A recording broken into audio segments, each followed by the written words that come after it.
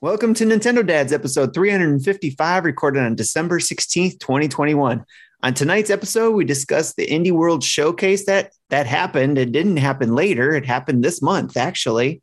Surprise! Game Award highlights and our top 10 games of 2021. Jesse, you know what to do.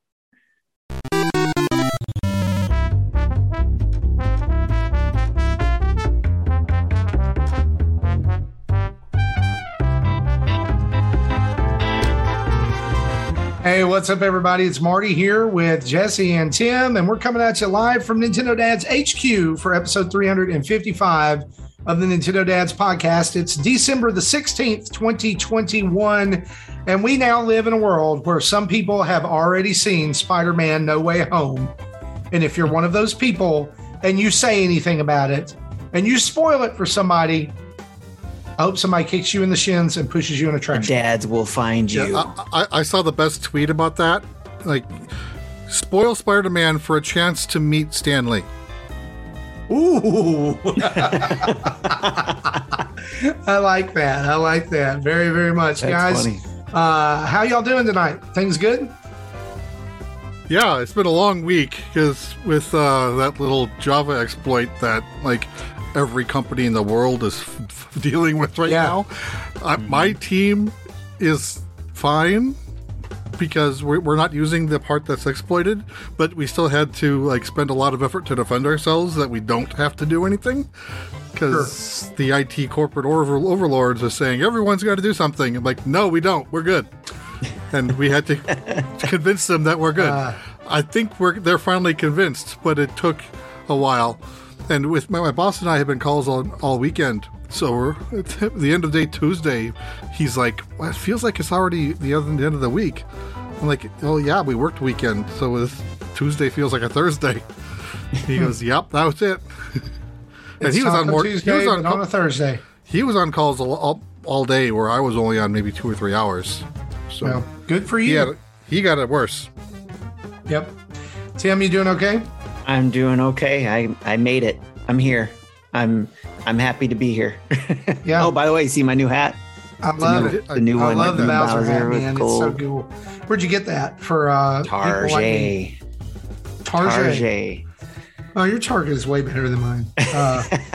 Anyway, so I missed you guys last week getting to hang out for the Game Awards. We're going to talk a little bit about that on the show because really, when you say there were highlights, it's but Friday after the Game Awards last week, we had a huge, massive line of storms move through the area. I'm sure you guys, if you're listening from the United States or Canada, have heard about it now. 4 tornadoes stayed on the ground for 4 different states, and it actually spawned others. Friday night, we found ourselves in the a friend's storm shelter at 2:00 in the morning, while an EF2 tornado touched down about a mile away, very briefly, and skipped over and hit another part of our town, and then went on moving northeast. It wasn't the big one that you guys have heard about that hit like Mayfield, Kentucky, and up in that area, but did some significant damage. Like it picked an entire factory metal building up and threw it into a power substation. Ooh. Yeah, so two businesses destroyed. I was watching videos of people who actually were crazy enough to be out there and watch like this big blob of a cloud in the sky. Yeah. You know, like so the best I can tell is that they talk about tornadoes sometimes like hitting the ground and skipping and like, you know, going back up and coming, that it hit and it skipped and then it bounced over our major highway out here in front of my office. And then it landed right beside our church and tore some stuff up here. Like our kids' playground is gone, our bus canopies destroyed. There were like the poles that hold up stop signs and stuff blown flat to the ground, like just bent. And some people right next to us lost trees, lost a barn, lost a garage door. And then it went up and it kind of like there's a lake northeast of us. It skipped over that and then it touched down again. And that's where it did a ton of damage. And there were people in my county that didn't get power back until today. So there've been 6 almost 7 days without power. Wow. I've been there before, but that's not fun. Yeah, it's not fun at all. Yeah. And so we didn't have tornadoes here. Areas, we just had high winds over here. Yeah. That's a pain in the butt. Yesterday we had 7 mile-an-hour straight line winds. Yeah, yeah. We didn't notice it until today, but our metal shed in the backyard, it looks like someone took a can opener to it. Huh. Like the roof is off and there's like sun. Wow. So insurance time. Yep, insurance time. That's what my wife said. Well, if you guys are listening and you're in those affected areas, our thoughts go out to you. But we know better days are coming. But let's dive into the news, shall we?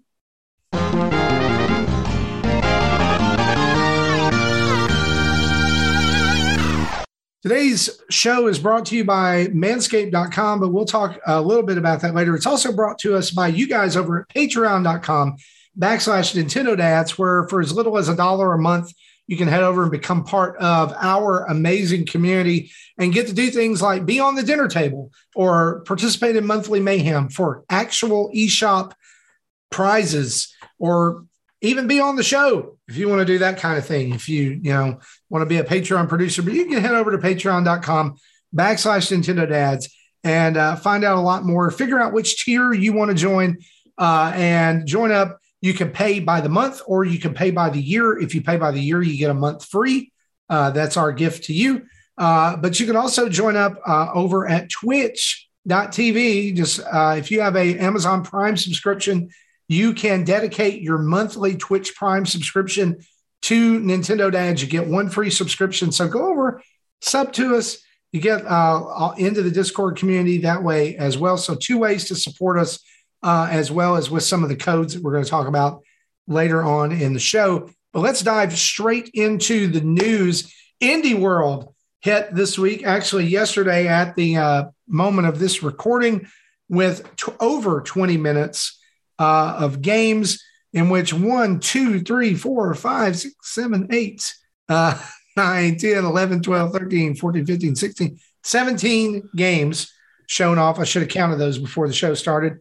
Guys, can I just say this? I don't know if I was just in a better mood than I normally am or whatever, but this Indie World was amazing. I think a lot of these are your Marty games, at least more so than Jesse. They're so good. Like there was that Indie World where they had the French Taxi game where you just drove around and smoked and like tried to figure out who killed people. And I was like, that was totally your game, right? Yeah. And then there's that game about playing cards and Card bluffing. Shark? And that game still hasn't come out yet. I know. I'm waiting for that one. Yeah. Anyway, tons of games shown off that look, guys. Even my son commented on this as we watched it later. Like I watched it before him. I live reacted with Tim and then went home and watched it again with him. And like, he was like, man, and I think, Tim, you said this during the presentation too. He was like, these indie games just don't look like indie games anymore. Right. Yeah. So indie developers are just phenomenal. They're blurring the lines between, your AAA games and these indie games in a lot of ways. Absolutely. In fact, I will say this. I think out of the 2 presentations I've watched over the last 7 days, being the Game Awards and this was way better. This was I was way more excited. At least here we saw some gameplay footage. Yeah. So there you go. I would just like to go around the horn here and just have you guys talk about what is something that you saw during this Indie Direct or Indie World that you just said, that's it. That's the game. I got to play that. Yeah, the game that jumped at me most is the first one they brought up. I was just showing the trailer. I'm like, okay, this looks cool.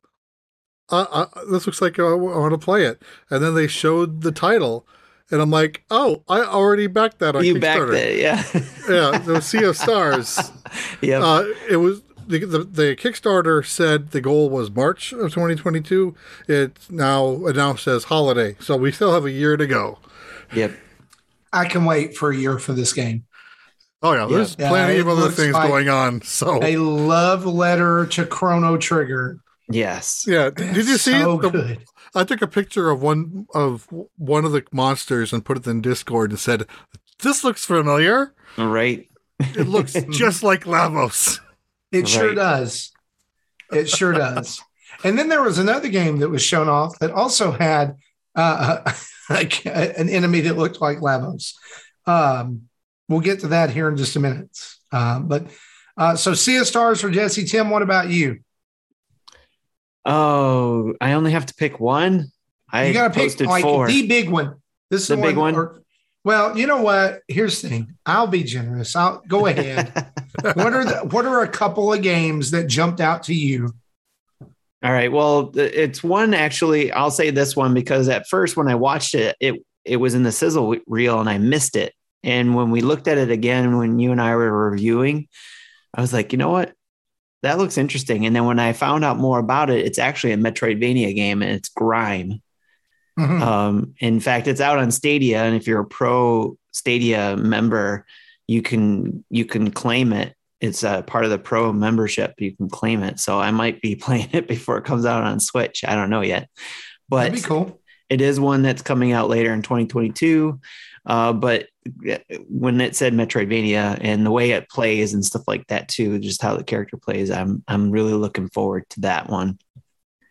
So nothing else. Oh geez, there's 3 other ones I gave you some leeway.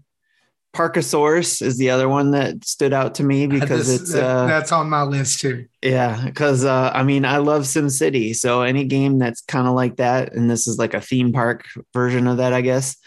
I'm looking forward to that.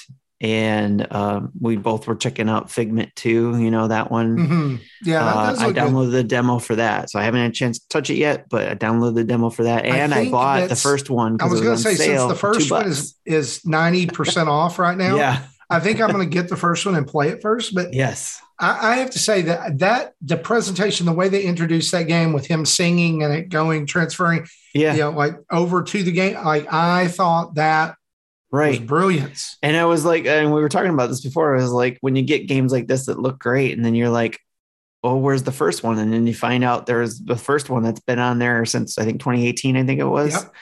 And it was like, oh man, how did I miss that? So, but yeah, if you're interested, anybody's listening, Figment 1 is on sale in the US eShop. I don't know about everywhere else, but in the US eShop, it was on sale. It's kind of like they showed that game off, and I think it was during the last actual Nintendo Direct, the Ark. Yes. Where you're like pulling the boat along or whatever. Like is it the Ark or that's the name of it, I believe. Okay. All right. Let me see. I'm looking it up now because I'm probably going to get it wrong. Like Far Sail or something like that. There's another one. Far something like Far. Oh, that game. Yeah. Yeah, like they showed that one off, and I was like, Far Changing Tides? Yeah, so Changing Tides isn't out yet, but Lone Sails came out in 2019. And I missed that for some reason. And let me just tell you guys, if you're out there and you've not played Far Lone Sails, it is one of the most gorgeous games on the Nintendo Switch. And it tells an awesome story without one single word. Okay.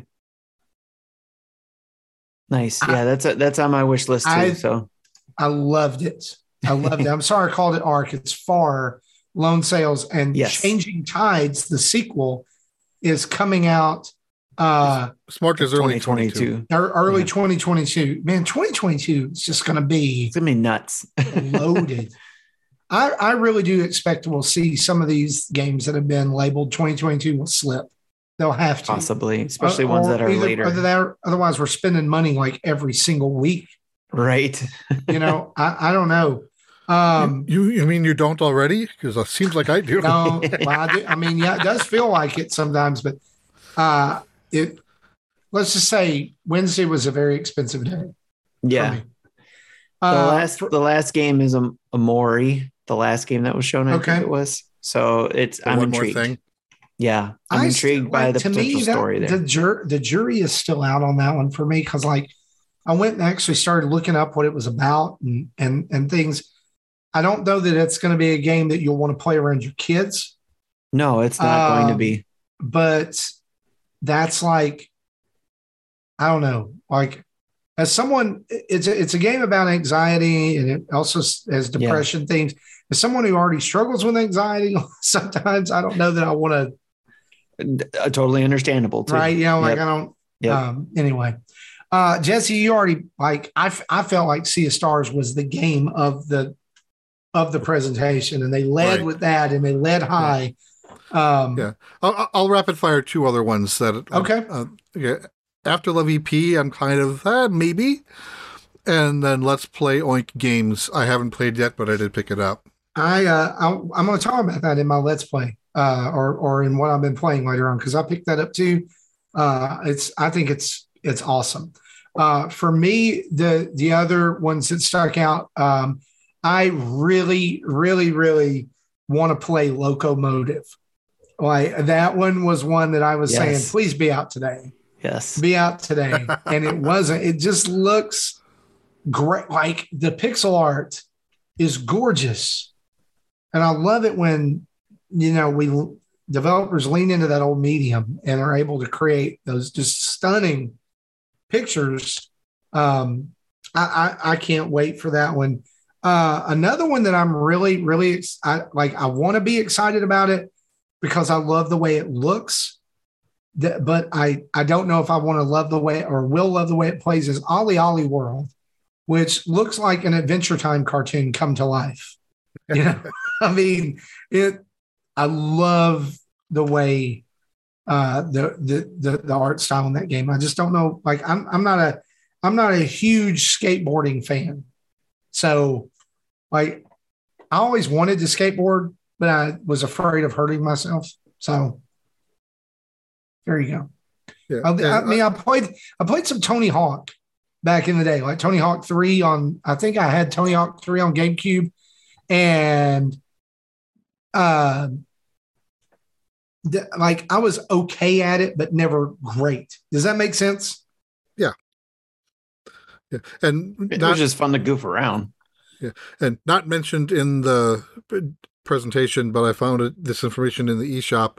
There's going to be a rad edition of Ollie Ollie World that's $15 more that comes with the base game, and you get a close encounter skate deck, on release, and then there'll be 2 DLC packs that'll be included, releasing August 31st and December 31st.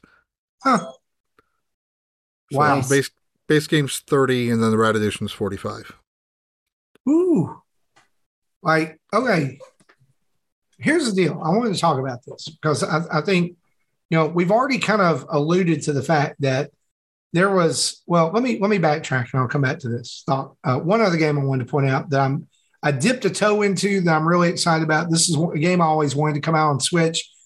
And I was so glad it was available today, was Chicory, A Colorful Tale. I picked that up. I played about 15 to 20 minutes of it just to see what it was like. I don't even know what's going on in the game. Yeah, a lot of people were interested in that one. It was, and I also we got a code for Dungeon Munchies, and I'm playing that as well, and it's a lot of fun. Well, I'm going to talk about that later on in the show.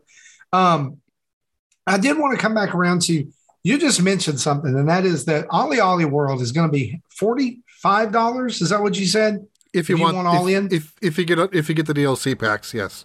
Okay, so 45 or 39. If you it's 30, it's $29.99 by itself. Okay. Add 15 to $44.99. For the DLC. So that one, I would say, is kind of expensive for an indie game. The Let's Play Oink Games was $24.99. There was Chicory was $20, was $19.99. Tim, we kind of pointed out the increase. I don't want to say this the wrong way because I love indie games. The increase in quality. You know, so a lot of indie games are looking like AAA games. Do you think this price, I think that we're seeing prices kind of move a little quicker in indies than they did before, upwards. Do you think that that's going to help or hurt some of these games? Yeah, I think it's hard to say because it's going to depend on the game.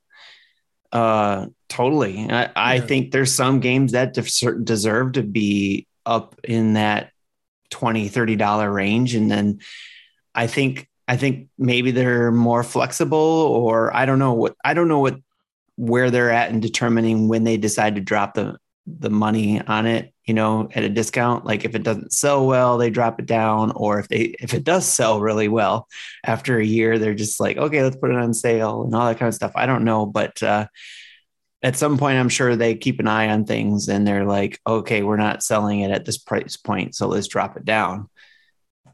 Yeah, we kind of brought this up a few months ago when Metroid Dread came out, because there was someone said, here's Nintendo's $60 game and here's Xbox's $60 game. That's true. And then the people were comparing, well, Ori was only 30, so Nintendo Dread shouldn't be 60. I'm like, maybe Ori shouldn't have been 30. Maybe it should have been more.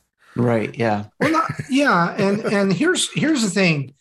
Like, I don't want our listeners to hear me being negative about this. I don't feel that way. I mean, obviously I paid the cost because I wanted the game.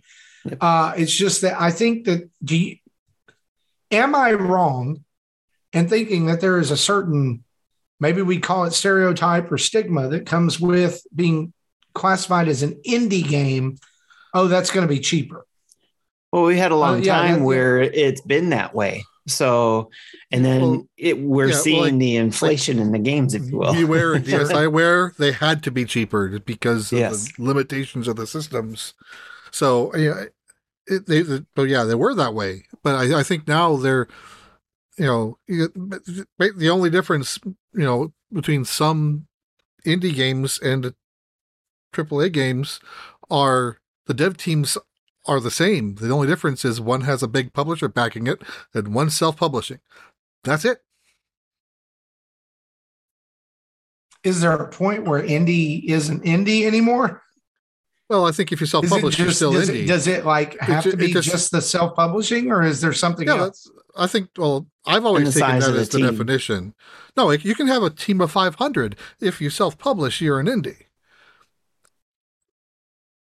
It's just, if you have a bigger company backing you, like Activision paying 15 companies to make Call of Duty games every year. But there's AAA developers that can self-publish and be still considered AAA and not necessarily indie. If you're saying 500 people are developing this game and they decide, hey, we don't want to publish publishing it. We want to do it ourselves. Look at Thunderful. They started out as an indie dev. They are now bigger. They not only publish their own games, but they publish other games. I don't consider so anything developed by Thunderful, I don't consider indie anymore. They've stepped over that line. Right. Yeah, it's kind of like I don't know that they have a big backing, but Yacht Club Games, I wouldn't. Yeah, they're kind of not as far as Thunderful, but they're up there. Yeah, I mean, I think they're towing the line, I guess is what I'm saying. And when you've got EA and they release a game like Lost in Random, and it's like, oh, that's kind of an indie game. Is it? It might have been indie developer. A developer. It may have been an indie developer, but as soon as EA put funding into it, it's no longer an indie game. I guess why I asked this is look at Mojang and Minecraft, same thing. After the almost as soon as the indie world was over, I was on a group with some other Nintendo fans, and one of them was talking. It wasn't our community; it was another community. And one of the guys was like, "What did you like?" From it was basically the post was what stuck out to you? What did you like? And one guy posted this, and I just went, I wanted to stop and dive in to a discussion, but he was like, "Y'all don't really play indie games, so I don't know anything from this." His comment was, "I don't do indie games," and I was My answer to that is that's your loss because you're missing out on right. 60% of the library. Some of my favorite games are what you would consider indies, like games I go back to.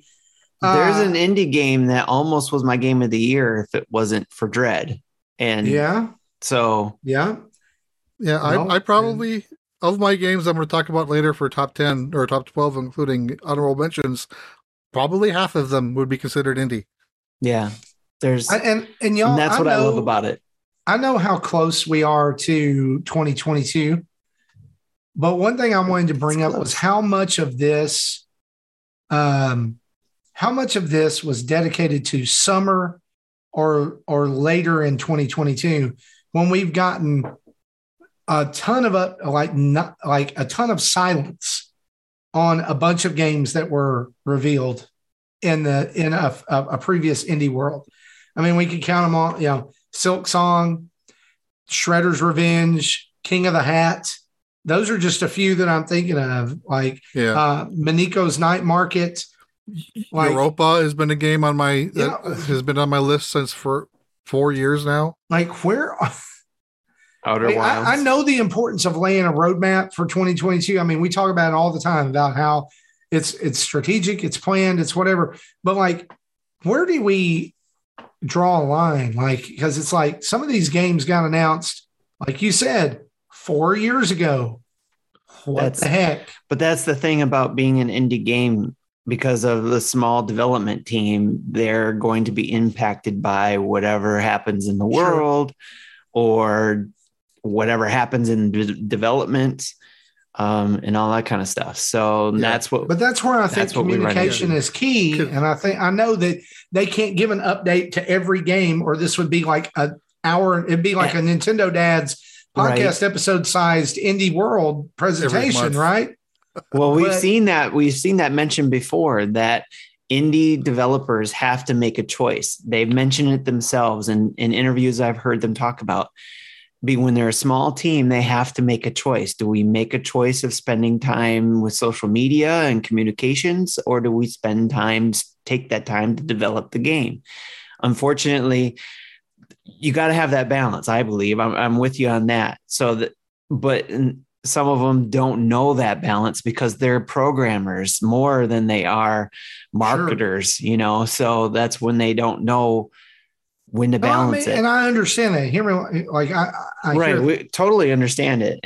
But it's frustrating as fans or somebody looking forward to that game when you want to know more about it and you're not hearing a peep. I think that let me chicken wiggle. Excuse me. Well, yeah, let me describe a situation that we're in right now. So, and this has nothing to do with video games and everything to do with video games that we're talking about right now. My wife and I, our daughter, she dances ballet. She does classes for her school, but she also does classes as part of a troupe that's local in the area. It's a kids ballet company, and they just did their presentation in Nutcracker this past weekend. And so all parents are required to volunteer, right, to be a part of something that's going on, whether it's selling concessions or helping with tickets or costumes or whatever. So this year was our first year to really have the full year experience. And they say, you've got to be on two different things. So my wife and I were taking over the concessions team next year. But also as our second thing, we decided, hey, you know what? In my role, in my job, I make a lot of t-shirts. I have connections. I have people that can make t-shirts, and we can do a better quality t-shirt than they've been getting. So we contact this guy, and he's like, oh yeah, and totally do it. Right. We place an order with him on September 28th. It's over $900 of t-shirts. We are still waiting on those t-shirts. Yeah, I remember seeing your post and, about that. We've been told they're here, they're printed, or there was a delay, or there's there's blah blah blah blah blah. Now, no emails are being answered, no Facebook messages are being answered. Oh no, nothing's happening. And good. They are about to see a side of me that very few people get to see. Right. But here's the thing. Or here. Yes. Here's the thing. All of that, all of what I'm about to have to do in the next week, which is either basically you're going to give us a refund or we're going to call a lawyer, can be could have been prevented avoided. Could have been avoided communications with communication. Yes. So here's the thing. If during this time, if he came to me and he said, hey, they've been delayed, which he did say, the shipping crisis, supply chain, it's bad. We haven't got the shirts. We said, okay. What could have helped some of this is if he had sent a message and said, hey, just to let you know, the t-shirts just came in. Yeah. We've not heard that. All we heard was we're waiting on about 10 more shirts. Okay, great. Yep.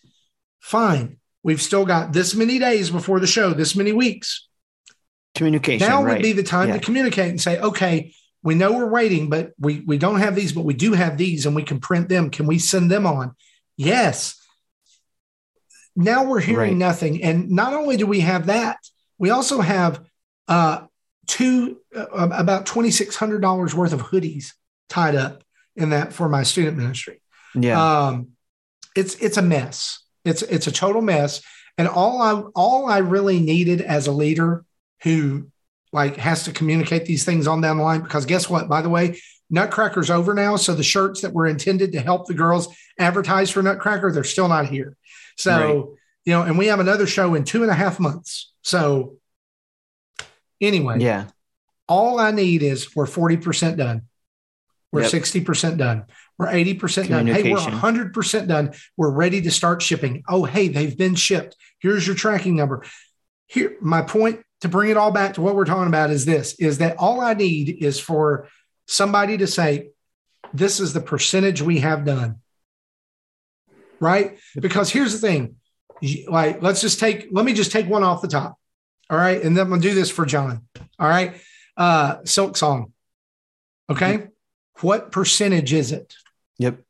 When could we expect it? Is it going to be on the Switch or is it going to be on the Switch 2? Where is it? Like when you showed it, what percentage was it?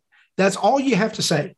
You know what they could do too is there's a couple things that I was thinking about during your connection there. And that is one, the communication thing is when you were talking about being volunteer to do a lot of this stuff.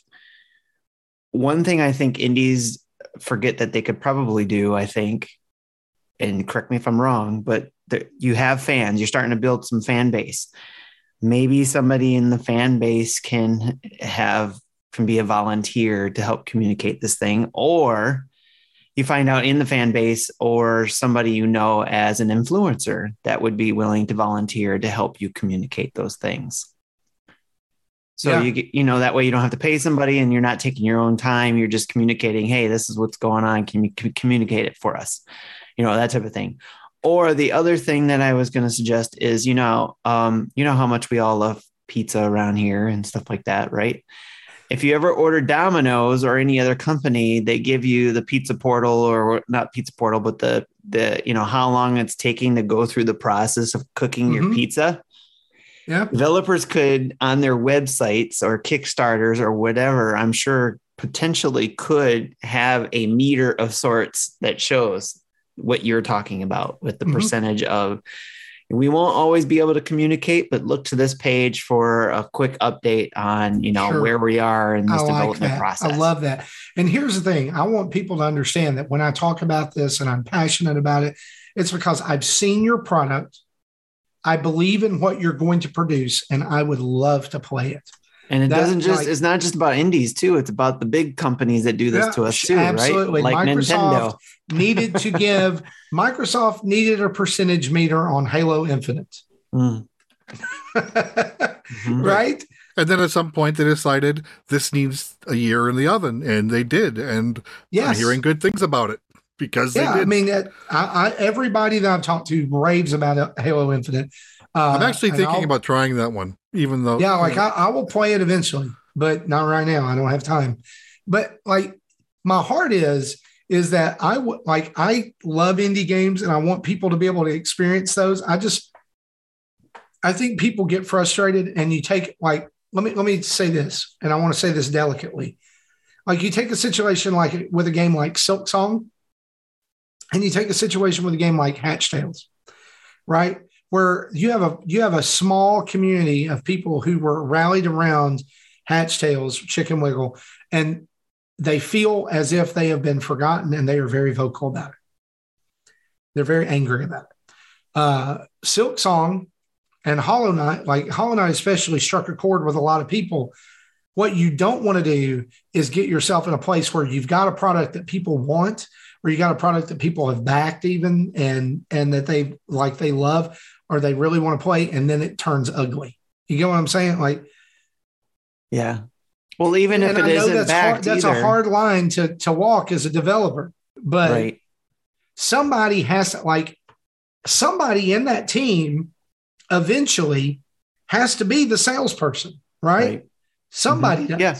Somebody's got to be able to do something about it. But yeah. Well, and it's even if it isn't a backed product where it's just a game that is supposed to be coming out.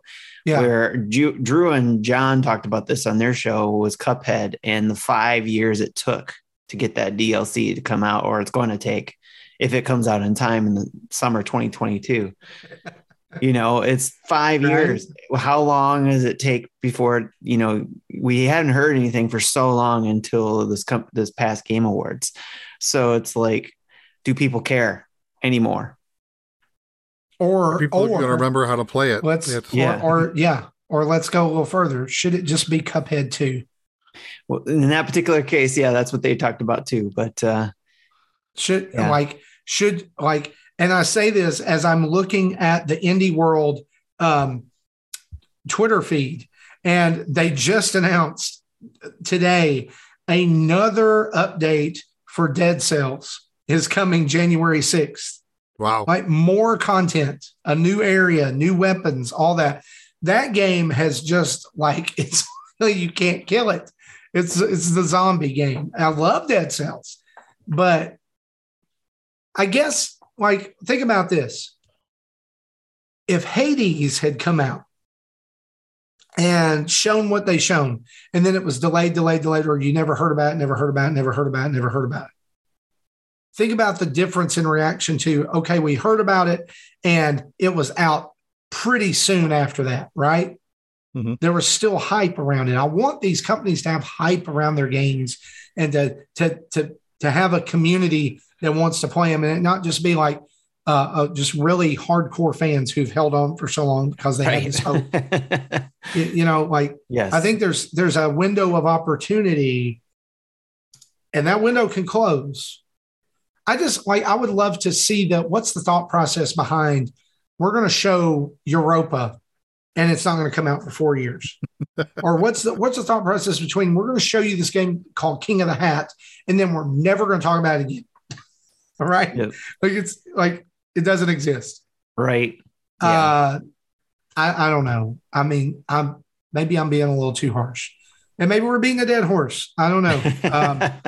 But speaking of a dead horse, let's talk about the Game Awards. Quickly. Right?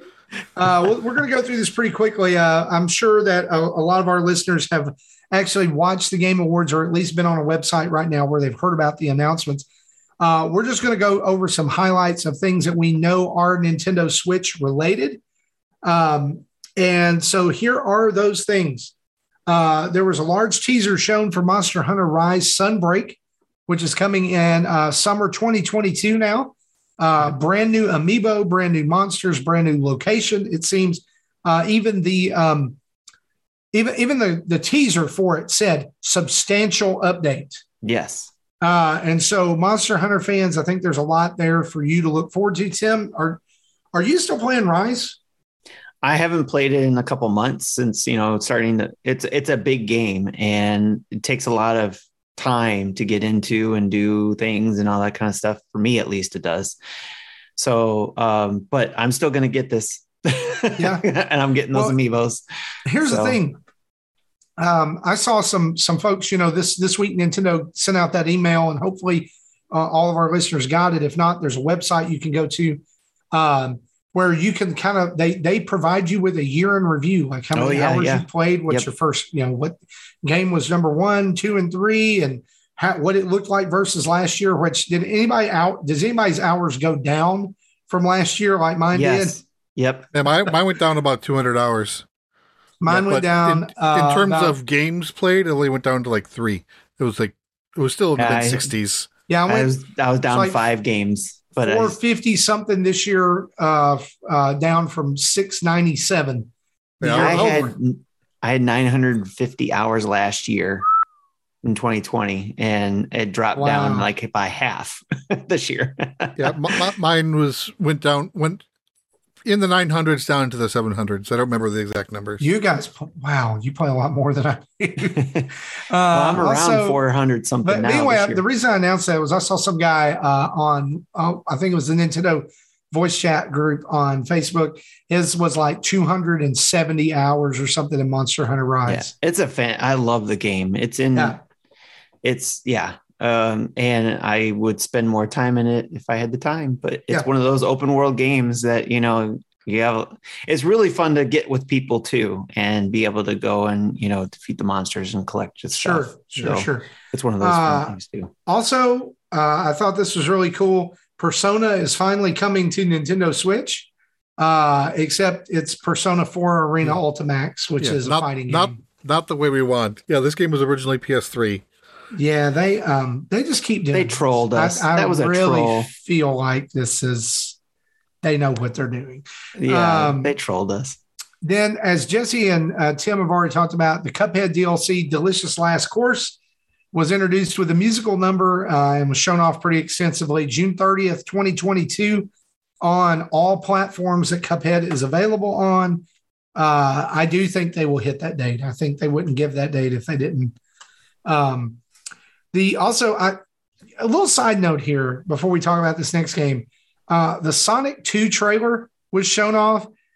That game, that movie looks amazing. Yes. I can't wait to go see it. I will raise my hand and say I love the first movie. I thought it was brilliant. Sammy and I loved it too. I still say I want to know what the Abomination Tales looked like before they changed the models. It's just roadkill. Somebody somebody had made a meme where they'd taken the poster and they'd put the original Sonic on it, like his head, and then put like a shaggy, dirty Tails puppet in the driver's seat of the plane. Yeah, it looks like something that would have been in Five Nights at Freddy's or something like that. Yes, right. And I said I wanted to talk about the movie trailer because Sonic Frontiers was teased for holiday 2022 on Nintendo Switch and other systems. I think this is going to be a good Sonic game. Low bar. There's a really low bar. But it's, I think it's going to be good. I saw somebody posted a meme of it where he was like standing on that thing, looking out over the expanse of the open world. And it said Sonic the Hedgehog, Breath of the Chili Dogs. Wow. It's funny because it's true. Plague Tale Requiem was also announced, follow-up to Plague Tale. There's been like 3 of these now, haven't there? I thought there was only 2. Or 2 of them, yeah. So basically, it's a game where the developers try as hard as they can to make you feel horrible and make you cry, full of rats. Like a sea of rats. But this is coming out 2022 on Nintendo Switch. It's actually going to be a cloud version as well. Dying Light 2 Stay Human was also given a release date of February 4th on Nintendo Switch. Again, that's a cloud version. And then winners. Let's talk about winners here. And these are specific Nintendo Switch. And then, there's some bleed over to other platforms. Game of the Year, Metroid Dread won Action Game of the Year. It was nominated for Game of the Year, but it actually won Action Game of the Year. Marvel's Guardians of the Galaxy won Best Narrative. You can play that cloud version on Switch, as well as won Best Score and Music. You can play the cloud version on Switch. Boyfriend Dungeon was nominated for Games for Impact. Yeah. It did Guardians of the Galaxy didn't win Best Score. Oh, it did not? No. Sorry. Near Replicants. Version 1.224 744-87139, which is the dumbest name for a video game That ever. is the best number. Do you know what that number? Except for Kingdom Hearts Birth by Sleep 365 and a half days or whatever it's called. Stop. Do you know what that number 122-4744 is? No. It's a square root of 2.5. Oh my God. Anyway. Yeah, the bold is the winner. The highlight is just now I'm seeing it. So Nintendo didn't really win anything else. That's it. They didn't even win the family category. Can we talk about this for a minute? How does Nintendo lose in a category where there are 4 out of 5 nominations are Nintendo? Wow. Because the industry who voted definitely wanted to see somebody else finally get something in that category. Because It Takes Two. Yeah, it's a good looking game. We'll have to ask the Xbox. Here's the deal. I haven't played it, but it looks like fun, especially I would where like you're doing to play co-op. it with my wife, but I feel like we would just get frustrated at each other. Just like the characters do in the game. Yeah, you're right. You're right. I don't know. Don't play. It's funny. The funny thing is, it won Best Family Game, but this is not a game you should be playing with the kids around unless you are ready to have talks. Yep. Yep. Also, can we talk about... Should that have been Best Co-op Game instead of Best Family Game? Yes.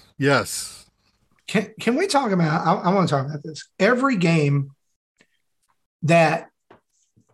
Like a lot of games that are coming out, if it involves knights or armor or monsters, it all looks the same to me.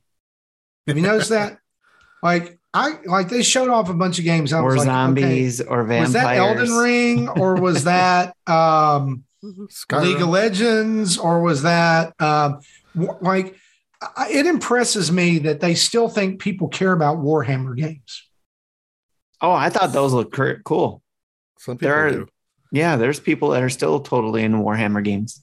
Okay.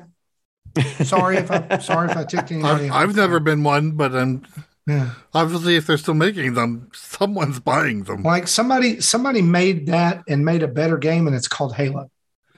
But anyway, maybe that's where Halo came from. Maybe I should have reacted to the Game Awards with you guys. You probably would have been like, "You're never allowed on the show again." That's like Justin reacting to a Pokemon Direct. Speaking of that, sitting around for 4 hours of watching this, knowing darn well there's not going to be much Nintendo anything happening because there hardly ever is, makes me think that Nintendo dads probably shouldn't be spending 4 hours of their time. Yeah, watching the Game Awards. and the fact that we got 6 copyright hits on that video, I'm really doubting we should do this next year. Maybe next year what we do is we just switch and record on Friday, and we include a small blurb in the news about what was there. It's like Reggie was there. We get together afterwards. Reggie was there and he had a me pin on. That's it for Nintendo news. All right. We get together after it. We used to get together at 11 o'clock Eastern Standard Time. We just get together at 11 o'clock. Sure, I can do that one time a year. Just the one time and get together afterwards. We'll do it next year. Do a quick hour. Tim, write it down. We're making it happen. Right. You're the historian. All right. So that's the Game Awards. Blink and you'll miss it. Let's talk about a few game release updates. Some really exciting stuff. And some of it just out of the blue. So you guys remember Paper Mario was released last week for Nintendo 64 on the expansion pack. That's out right now. My son is currently playing through this game. I'm enjoying watching him do that and figure things out. It's his first time to play through Paper Mario. Yep. He says already he says this, and this is an exact quote from him. Already way better than Paper Mario the Origami King because there is less needless death to make me cry.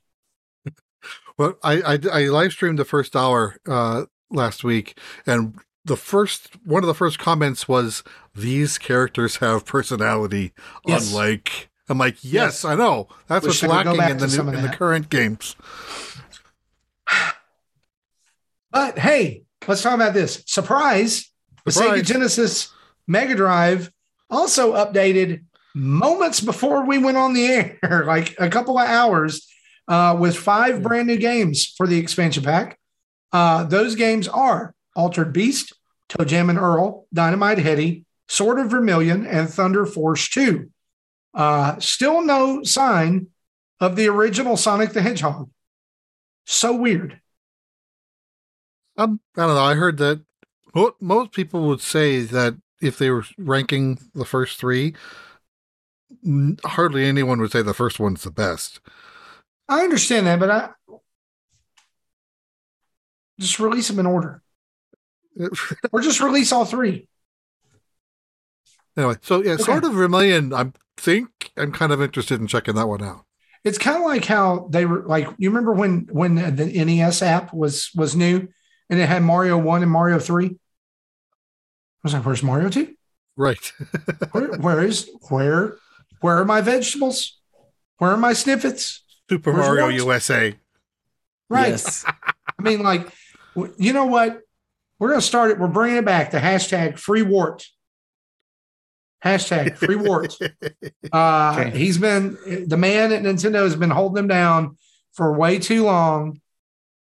And he's pinned under that table that Miyamoto flipped. Yep. Yep. So this, yep. Hashtag free wart. Definitely. Yeah. Anyway, this shadow dropped a couple hours ago, so go update it and have fun for 5 minutes, like a lot of people say they do with those old games. Also announced this week, Picross S7 is coming on December 23rd in Japan, December 27th in PAL regions, and January 10th in North America, because the world can't handle that much Picross at once, apparently. Yeah, I don't know. This is the first time it spread out that way. It's so weird. The cool thing about this though is this: touchscreen support is added for the first time, so you can use a stylus if you have one of those. And bonus extra large puzzles will be unlocked if you have save data from S4, S5, and S6. Jesse's already bought it in Japanese, so he can play it next week. Yes. In fact, you know, I knew I had credit on my account, my Japanese account from when I bought other things. I was 21 yen short, which is what, the equivalent 19 cents? 18 cents. 18 cents. So yeah. Just because of that, I had to buy another 1,000 yen card to buy a 1,000 yen game, and I still have almost 1,000 yen. I'm like, I should have credit. I like it. Those taxes. That's fun. That's fun. Astroneer has a release date now of January 13th, 2020. The Life is Strange Remastered Collection has a release date of February 1st, 2022. Banjo-Kazooie was also announced to be available in January for the expansion pack, and Chocobo GP, the game that I personally got called out on for hating during the last Direct, will be available on March 10th, 2022. Okay, there it is. Yes. I won't say anything bad about it. I promise. Not until it comes out and it gets horrible reviews. There you go. Well, guys, that's our news this week. Let's take a break for just a minute for a message from our sponsors, Manscaped. Hey, fellas, this episode of Nintendo Dads is brought to you by our favorite producers of grooming tools, Manscaped, the global leaders in below the waist grooming, who are leaving 2021 with a new product. You can clean yourself into the new year with their ultra premium body wash. Also, special offer alert, use the code NINDADS, that's NINDADS, for 20% off plus free shipping at manscaped.com. 4 million men already trust Manscaped. It's time for you to join them, including us, because we trust Manscaped. Guys, Let me ask you this. What was your highlight of 2021? It's a big question. Yeah, it's trying to think of the highlight in a year full of lowlights. So, well, okay. Yeah. I bought a new house. Hey, yeah, technically I am a first-time home buyer because my wife bought the house before, so that we're coming out of. So this is I've grown up. I bought a house, so that's I would say is a highlight. Yeah, congratulations. So for me, I think it was seeing things kind of start a little bit, returning back to normal, or normal-ish, whatever that's going to look like as we get going. But, as we look forward into 2022 and as we look forward, as we talk about these new things that Manscaped has got coming out, moving from kind of just being about below the belt grooming to actual cleanliness all over. I want to say they sent us some of their shampoo and body wash and stuff like that. And that's been the best stuff. I don't know you guys got some of that too, right? Yeah. I've used, I used to use a shampoo that I would buy from Great Clips or something. I like that more than anything. It costs more, but little goes a long way. So it still lasts a while, but I like this stuff even more. And, when I'm ready to restock, I'm going to go back, continue using the Manscaped product. Oh yeah, definitely. As opposed the shampoo and the body wash. And the body wash, yeah. Yeah. I haven't gotten into that yet. I'm still using the 3-in-1 that they had before. I still have plenty of that left. So I'm but I got them ready to go. But what I've been using a lot lately because of the winter is the new chapstick they have, the Manscaped chapstick. That's good stuff. Yeah. And it helps these cold lips. Yeah. So I shower every day, daily. I hope you do. That's too. Good. That's good. Yeah, it's a good thing. Good thing to shower every day. I hope you guys do as well. I wanted you to know that this body wash, it's infused with sea salt and aloe vera because everything should be nice and smooth, right? Once you get done cleaning it, right? And going into 2022, you can get a hold of some of this stuff if you're out there, and you can kick grossness to the curb, just like we have been for a little bit. Again, Nindads, Nindads, get you 20% off plus free shipping. You can head over to manscaped.com and get 20% off and free shipping by using Nindads. That's 20% off with free shipping. Use code Nindads. I'm going to say Happy New Year to you guys from Manscaped. And I have to say, good timing from C-Dub for dropping some bits when you were talking about Manscaped taking care of your bits. There you go. Yeah, now you can take care of all of your bits. Yes. All of them. We're very happy with the product.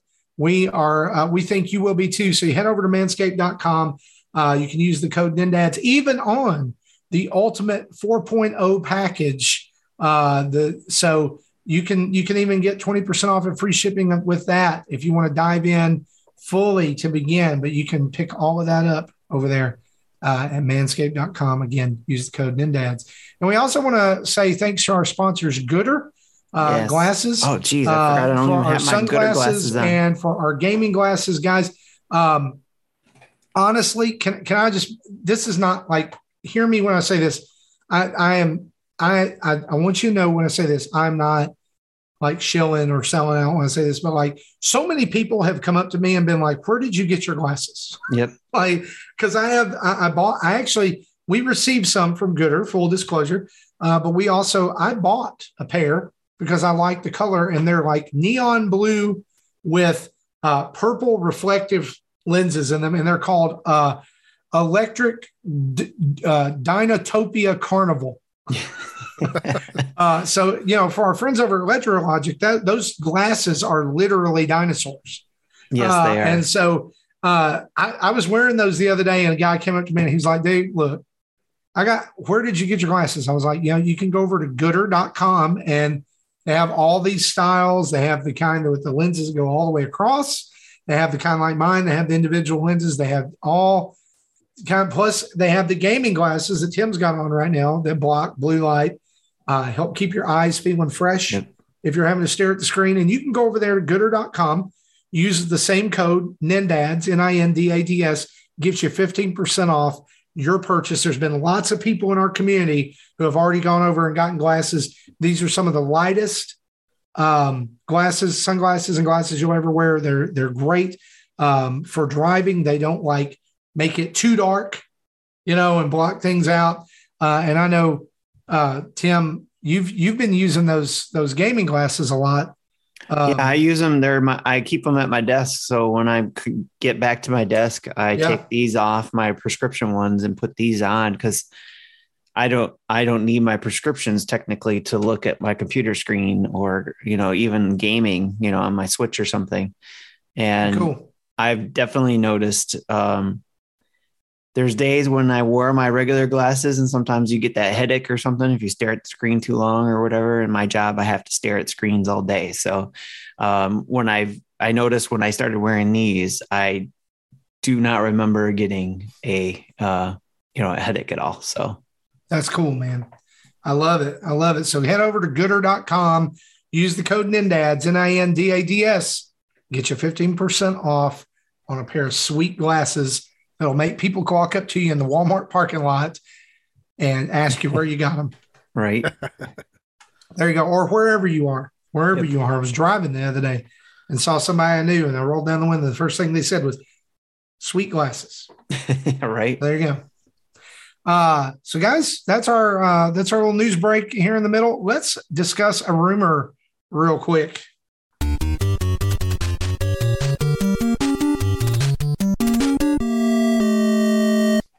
So not to be outdone by Persona 4 Ultimax coming to Nintendo Switch, the rumor is flying around as of this week that Persona 3 Portable and Persona 4 Golden may get remasters that will come to the Switch.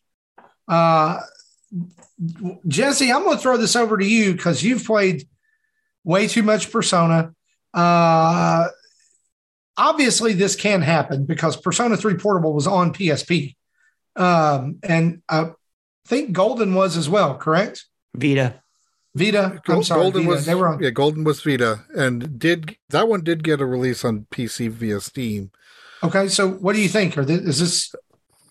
It's doable, right? It's very doable, and I do hope that they do get remasters instead of just porting the PS2 era graphics over in both games. But I will buy these again and play them if I have the time. Yeah, I would play these. I would be very interested. Yeah. Yep. I played last time I played Persona 3. It wasn't the portable version; it was the FES version. So that was the PS2 release, and that was like. Then Persona 4, I've played PS2 version, the vanilla version, and the golden version on Vita, and they're like 100-hour games each. Gotcha. That's a lot of game. Yeah. People are still hoping for 5 Royal as well. Right. We don't have, have 5 yet. There's a lot of game. Well, we'll have to see if that pans out. Maybe it's part of the, what is this? Is like a 25th anniversary celebration for Persona this year? 25th anniversary of Persona. Yeah. The first Persona game was a PS1 era. And you know what's funny about that is if that happens, we'll actually get more Persona games for their 25th anniversary than we got Zelda games for the 35th anniversary. I'm crying now. Well, let's discuss our top 10 games of the year.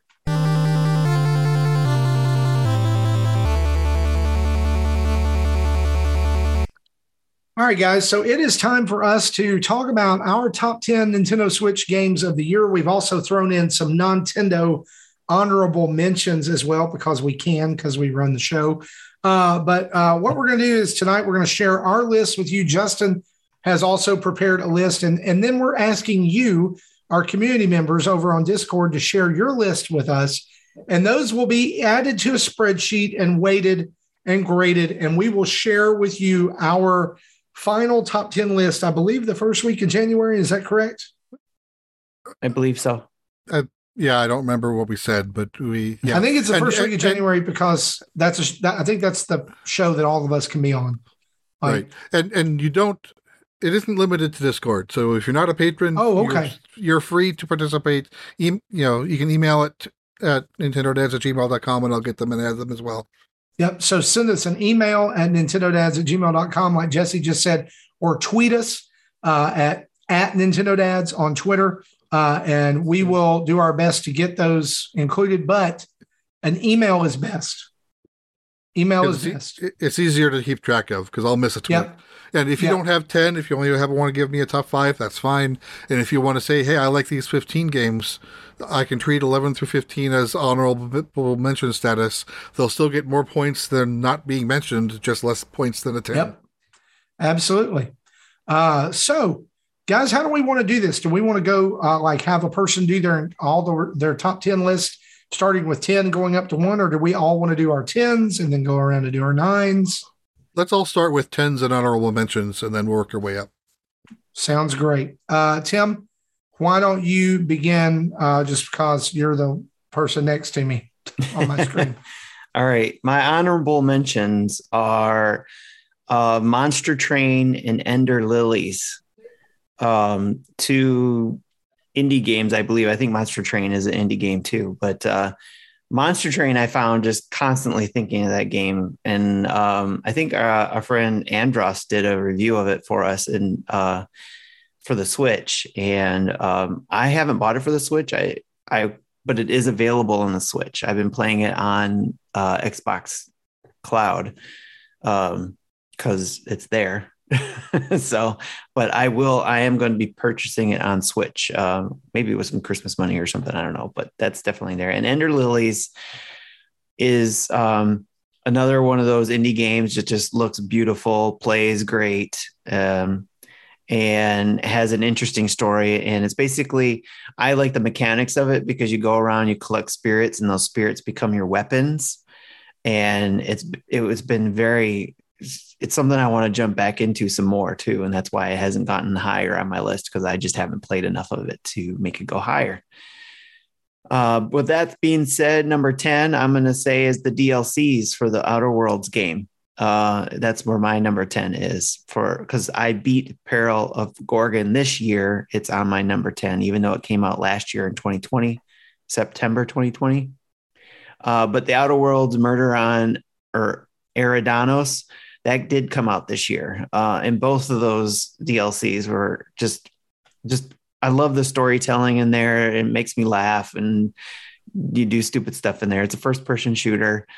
And I just love all the, what do you call it? The corporate nonsense that's in this game that they make fun of in this world. So Outer Worlds DLC, The Peril of Gorgon and The Murder of Eridanos are my number 10. Awesome. Jesse, 10's an honorable mention. All right, honorable mention, Turnip Boy Commits Tax Evasion. Kind of a short Zelda-like, if I remember right. It's been a while since I played this one, but I did like it. It had a funny story, and it was enough to I liked it enough that I wanted to keep it on my list. So I've been, for the first time this year, I've actually been maintaining an active list all year round, and so it was up there, and it just eventually got pushed down past 10, but I still wanted to keep it around. My other honorable mention is 7 Years From Now. It was kind of like, I think it was more like a story game, visual novel like thing. There wasn't a lot of things to do. This had a fourth wall break type of thing in the story, so it that kind of caught my attention as well. Again, I don't remember much about it anymore since I played it in the spring or summer, but again, it was enough to be put on my list. Okay. My number 10 is Cyanide and Happiness Freakopocalypse. Freakopocalypse. I forgot that you played that one. Yeah. And, I'm seeing all these commercials now because this game is now out on other consoles. And I'm like, when is Chapter 2 coming out? I want more. So it's kind of like a point and click type of adventure game that, I just like this Cyanide and Happiness comics in this funny world. Not really a kid friendly game, but it's still fun. Oh no, no, it's not. That's surprising. No, right. Okay, nice. So for me, what I did, I'll just kind of go through the process of how I did mine. Is I list all the games that I think were good in a year that I really enjoyed. And then I take that list and I start it with the first item, and I take that item and put it up against every other item down the list. And I make a mark next to the one that I liked more or that I felt was better. And so eventually what you do is you've gone through the list and you've pitted every item against each other item, and you have so many votes per item, right? Yeah. And so my honorable mentions came in at a tie that was one less than number 10. And I don't actually took the paper where I did all the marks and everything. I actually threw it away. So I can't tell you what that is, but two honorable mentions, both tied. The first one is Cruisin' Blast, which I loved. I such a fun drop in, play a couple of tracks, have this just ridiculous experience. I did not expect that game to have like an almost burnout element to it where you can wreck your opponents and things. So that was huge for me too. And the other one is Rogue Heroes Ruins of Tassos, which is a very heavily Zelda Link to the Past inspired roguelike with some elements of permanent progression. I really spent a lot of time on that, enjoyed it, really need to get back to it and try to finish it. But I did a video of it. It's up on our channel. I spoke highly of it then, speak highly of it now. It just didn't get enough votes. But my number 10 game is Toem. I love Toem. Yeah. I loved everything about it. I love the art style, I love the black and white graphics. I love the lo-fi music that you can get with the mechanic of having a Walkman with you, where you can literally make a mixtape of those songs that you want to use or just put them on shuffle. And finding like all the different little check off things that you can do. Like, you can do so many to get out of a level, but then like to really 100% that area. There's some things you really got to like think and noodle on. But it was just it was a super cool, enjoyable world. Another one I need to finish, but that's my number 10 for 2021's Toem. Yeah. And then Justin's number 10 is a game I don't think I've ever heard of. It's Flynn, Son of Crimson. Okay. So next time he's on, he may have to, he'll have to defend that one. Defend himself on some of these, okay. but at least we have his responses. And I'll say, I think majority of the games on my list are games that no one else is going to say. Not just the three of us, but probably everybody who submits their top 10s to me, which means none of mine will show up in the official at the end rankings. Gotcha. But I don't care. Let's kind of keep the same schedule. All right. We'll spin around here the same way we've been doing. So we'll go Tim, Jesse, me, then Justin. Sounds good. So let's do our number 9s. All right. So my number 9 is Cruisin' Blast, the one you were just talking about. It made it on my list of number 9. So I feel all the same way you did there, Marty. And me and my racing games. So that is one that made it on my list for Nintendo. Okay. So my number 9 is a game that would have been higher, but because of issues I had with the game, like soft locks, and I couldn't have it higher, is number 9, Voice of Cards, The Isle Dragon Roars, the turn-based RPG with a card aesthetic. And if you like RPGs, you'll like this game. And it's not entirely long. It was, I think, 10 to 15 hours, I think. So And the game was like, what, $25? I don't remember. But if you like RPGs, give this one a go. Okay. Nice. All in Podcast says it's on sale right now. Yeah, I was going to say that. My number 9 game, and Tim, you may have a bone to pick with me when I say this because of game placement, was Hot Wheels Unleashed. No problems there. Scoring higher than Cruising. For me, like it came down when those two games came up against each other. For me, I had to give the edge to Hot Wheels because I felt like, for the long run, there's more content, right? Like once you've played Cruising and you've experienced like all the things that happen in a level, you've done. Yeah, there's definitely more content in Hot Wheels, definitely. So the content and the way the content's been done, and like the just the quality of like the continual releases. There's been kind of a drip that's been going on over the months since it's released. I feel like it's been pretty smart. I feel like this is kind of like a dark horse. Like people first heard about it and they were like, oh, Hot Wheels. And then it started like people started talking about it and they're like, oh, this game is really good.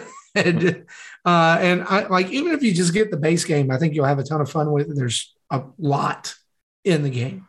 I'm looking forward to playing more of it. So it's my number 9 game, Hot Wheels Unleashed. Now, I guess I'll read Justin's here. For him, it was The Legend of Zelda Skyward Sword HD coming in at number 9.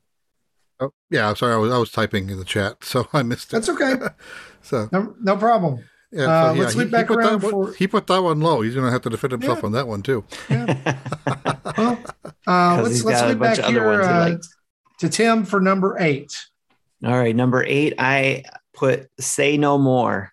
That came out earlier this year and was hilarious. I was dying laughing most of that game, and just had a lot of fun and beating the game, getting through the whole storyline and everything like that. Just it was crazy, stupid fun. So it's number 8 on my list. Cool. Yeah. My number 8 is Love Esquire, which is, again, not a game for the kids. But it's the visual novel game where there was like 5 different ladies that you could talk to and try to get to fall in love with you. One of which is your stepsister, which is kind of gross, but you didn't find out until later on in the game that she wasn't biologically related to you, but that didn't make it feel any better. Oh, and the funny part is that's like the first one I got the final ending on, the best ending on. But yeah, so again, if you like visual novels and are okay with a little etchy, then there's the Love Esquire. Cool. I'll have to add that to my wish list. Okay. For me, my number 8 game is Death's Door. And I know that it just came out, but I was kind of hype around this one as it was looking like Enter the Gungeon meets Zelda. I'm not disappointed. It's just super hard. Yeah. It's really difficult, but at least when I lose, I'm like, man, this is gorgeous. Super atmospheric. I love it. If you're a Souls fan, I think this one is right up your alley. Yeah. Don't be put off by the art style. Don't miss it. That's 8, Death's Door. Nice. And Justin's is Dodgeball Academia. Yeah. That makes sense. That one makes sense. I don't think he has to defend that one. Okay. Very good. That's true. We'll let him off for that one. Tim, hit us with that number 7. All right. Number 7 is a surprised game it surprised me in how well it was for.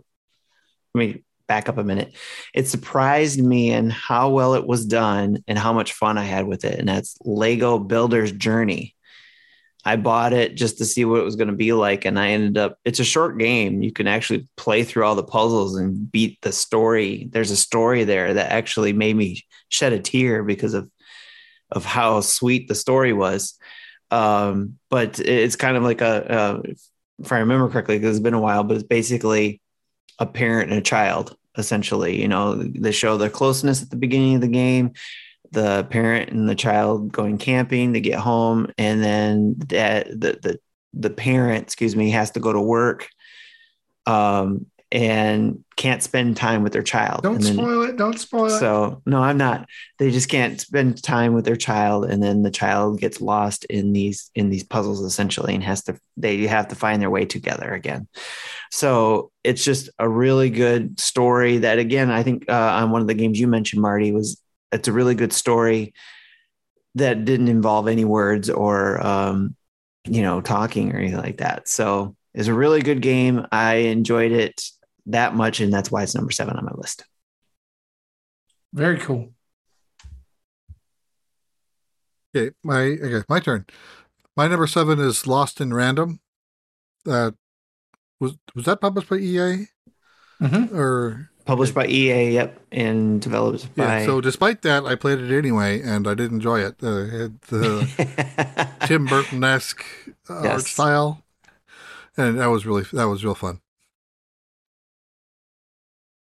Nice. Very cool. Number 7 for me. I actually thought this one would score a little higher, but it just didn't. And that is Loop Hero, which, probably too new. You didn't put enough time into it yet. I can't say enough good about Loop Hero. I'm going to save it because we're going to talk about when we get to what I've been playing, because I've been playing a lot of it. It's just good, guys. Go get Loop Hero. Go get it. It's so good. It's so good. That's my number 7. Justin's number 7 was Spelunky 2. Not the first one, Spelunky 2. Also, not going to find him about that. Yeah, I think the rest of his list is all reasonable. Yeah, I'm not going to find him about that. It's just those 9 and 10 was weird. The first couple ones were kind of off. That's okay. Tim, number 6. All right, my number 6 is Doki Doki Literature Club Plus. Yes. So it was one of those things that I don't normally play games like this, as Jesse has known that I've talked about. So this was all new for me. And as crazy as it was, I enjoyed every moment of it, as crazy as the story went. And it was just fun and surprising at every turn as it got later and later in the story. So again, one of those games you don't play in front of the kids because it has some very crazy subject matter. Yeah. The first thing the game says is don't play this if you're easily disturbed. And it is 100%. Or if you have accurate. Depression or anything like that too. Yeah, so, after you guys talked about it, I went to Wikipedia and read the plot. Nope. Yeah. Yes, exactly. Nope. So definitely. I'm surprised it didn't get higher. It was at the time playing it along with another one of these games, it would have been higher, but of course there's other games that just kind of pushed it down the list. So, but it's there, number 6, Doki Doki Literature Club Plus. Yeah, the people in chat are kind of picking on Salvato right now based on his comments about Pokemon. Did you hear about that? Yeah. Basically, the creator of Doki Doki Literature Club showed two screenshots of Arceus, and basically said GameCube level graphics on a franchise that grosses more than all these things. Why in the world can we not get better? And my answer is it doesn't have to. No, well, that's true. Right. But for one, I don't think those are GameCube era graphics. That I think that's a little hyperbole. That's a little blown out of proportion. Well, most of the models they have are still like the same type of models they use in the 3DS. Just also, I kind of wanted to say, you know what my comment was when I saw that? You made a game where no characters moved. So hush. It was just art and text. So shh. Yeah. Anyway. And if they did make a Pokemon game that looked like Detective Pikachu movie, I don't know if I'd want to play it. Some of those look creepy. Right. Mr. Mime. Exactly. Mr. Mime from Detective Pikachu could be in a horror game. If right, and Lickitung. It's basically if Game Freak brought Pokemon over to the PlayStation. That's how they would make that game. Sure. Yeah. Okay, so my turn. Yeah, this is the game that I played earlier this year on Xbox. So I have not played the Switch version, but since it's now released on Switch, I'm counting it. The Wild at Heart. Nice. It's it's not Pikmin. Yep. That's pretty much all you need to know. If you like Pikmin, give this game a go. Nice. Cool. And if you have an Xbox, I think it's still free on Game Pass. It's on my wish list, I hope that people buy this for me. Because I'm like, if I get an eShop card for Christmas, that's probably what it's going to, but I needed to clear some other games. I actually need to buy some other games before that. My number 6 is, and you could argue that this is not a game, but that's okay.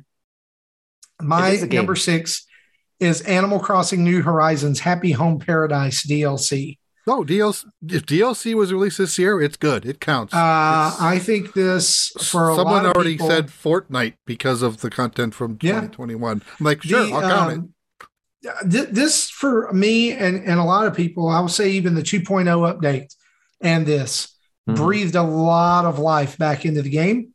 I'm playing again, not as much as I used to, but way more frequently than it's been 6 months and I haven't visited my town. I really I've always thought that the Happy Home stuff was good. I feel like the Game Boy I always want to call it a Game Boy. The 3DS game was a tech demo. That's all it was for what was to come. But I'm glad that it was there so that we can have this. I think it's a great addition. I love the fact that, we get a big, meaty content upgrade to Animal Crossing. So, yeah, that's my number 6. Justin's number 6 is Eastward. Eastward. I'm not going to fight him on that either. So, there you go. Yeah. Someone in the chat said, I'm liking how a lot of these games are indie games. I'm like, yeah. Well, that's not the case from me from here forward, but that's okay. I got I guess maybe one that could be counted, or no, 2 that's counted there. But all right, around the top 5 here with you, Tim. Yep, number 5, Monster Hunter Rise is my number 5 because of, like I mentioned earlier, it is when I can sit down and spend some time with it. I just have fun exploring in the game, getting after those monsters, getting the parts I need to make some cool armor. And then whenever I did play with other people, it was a lot of fun to get people going in it. And even Sammy bought the game because he wanted to play along with me too. So there was times where we'd get together and do some, monster mashing. So Monster Hunter Rise, especially with how wonderful of a job Capcom did by getting that type of game with how well it looks on the Switch, just looks fantastic on the Switch, especially, like when it first starts up and all that kind of stuff, you're just kind of blown away when you first see it. At least I was. So I give it props, and that's why it's number 5 on my list. Cool. My number 5 is Super Mario 3D World plus Bowser's Fury. Though I never did finish my playthrough of 3D World. I did 100% Bowser's Fury, and that was a great time. And I'm hoping whatever the next Mario game is, just more of that. Okay. Yeah. I agree. Number 5 for me was The Legend of Zelda Skyward Sword HD. It made me like this game. I won't say that I love it. You tried hard not to, huh? Let's go back to the days of the Wii where I was in line that day for number 1 in line to pick up my pre-order copy of Skyward Sword with the gold Joy-Con. Super excited. Was actually going out of town that weekend and took my Wii with me so that I could play in the hotel, even though it was like a 6-hour drive from where I was getting there super late. I still wanted to boot it up and try it. Made it all the way until you get to the desert area for the second time. and in the coming weeks, not that night, but made it all the way to the second desert area, and my Wii decided to stop reading discs. Oh. So I sent it to Nintendo for a fix, and they erased all my data. And I said, nope, not doing it again. Oh, yeah. I'm not. I don't blame you. And so I never finished it. I was already frustrated with the motion controls, the forced motion controls to begin with. So they fixed everything that was wrong with this game and made it really playable for me. I finished it pretty soon after it came out. Thought it was great, but it's still in the lower tier of Zeldas for me. Okay. For just there's a lot of and that's not bad because most Zeldas are great. I mean, even the lower tier Zeldas are really good. Right. I will say this, that we're not talking about Sonic. It may have scored higher. Yeah, right. It may have scored higher for me personally if the whole Tad Tone section wasn't in the game at all. No, that's the worst part of the game. And also the just needless fetch questing. So that was very much to extend the hours of the game. Yeah, I heard about that one. That's my opinion. I'm sticking to it. That's my number 5. Go ahead. I was going to say a quick story about your loss of the game and not continuing there. Mine, I think I mentioned this before in the show. When Sam was younger, he played my Minish Cap. I had it on, he got a hold of it and I was starting to play it and get through it. I felt like I was really close to beating it and he erased my file. And I was just like, nope, not doing it again. I'll have to come back to this, again later. Can I share with you the story of the event that I think ruined my wife on video games? Sure. We had Lego Pirates of the Caribbean for the Xbox for 360. Yeah. She loves Lego games. And when she plays a Lego game, it is not just to beat the game. We're going to unlock all of the secret characters. Right. Yes. If you ever played Lego Pirates of the Caribbean, the way that you unlock secret characters or hidden characters is they have to run by you, like on the docks. Like you have to find them in the open area and talk to them, and you can pay the amount of studs to unlock them. She was at 99.9% complete. Oh, no. All she had was one character who was super inconsequential, like it was like pirate number 3 or something like that. And one day my son started a game of Lego Pirates of the Caribbean and saved over her file. Oh, man. Wow. My wife has never complained about a video game or been upset about a video game. She called me at work. Yeah. And she was like, do you know what your son just did? It becomes your kid, right? It's like no longer her kid anymore. One of those moments where it was like that I'm trying to stay calm. And she's like, I had 99.9%. She was emotional about it. Right. And I get it because I've been there. That's happened. I think it ruined her on video games. She was never into it as much after that. And maybe it was that and the combination of having 2 kids, 14 months apart. But, who knows? Yeah. Anyway, Justin's number 5 is just Life is Strange. He doesn't say which one. It's just Life is Strange. There's so many games out on Switch. All of them. True colors, probably. Yeah. See your true colors shining through. Sing it, Marty. Sing it. No, it's only lyrics to the song I know. Tim, take us into number 4. Number 4 is mine is Lost in Random. Mine's a little bit higher on my list than Jesse's, but it's higher on there because I like the mechanics and the story and the Nightmare Before Christmas type feel to it. It's very Nightmare Before Christmas. Yeah, I love every bit of it. So that is why it's number 4 on my list. Highly recommended. Love it. My number 4 is Persona 5 Strikers. which I completely forgot was a 2021 game. I thought it was older than that. And then I remembered, oh yeah, I played the demo in 2020 because it was out, the demo was out in Japan, Japanese region, but not here. So yeah, and it's a sequel to the Persona 5 game that we don't yet have on the Switch. Right. But you kind of don't need to know the story. They fill in the holes, but it still helps if you've played the original game first. Okay. My number 4 game, WarioWare Get It Together.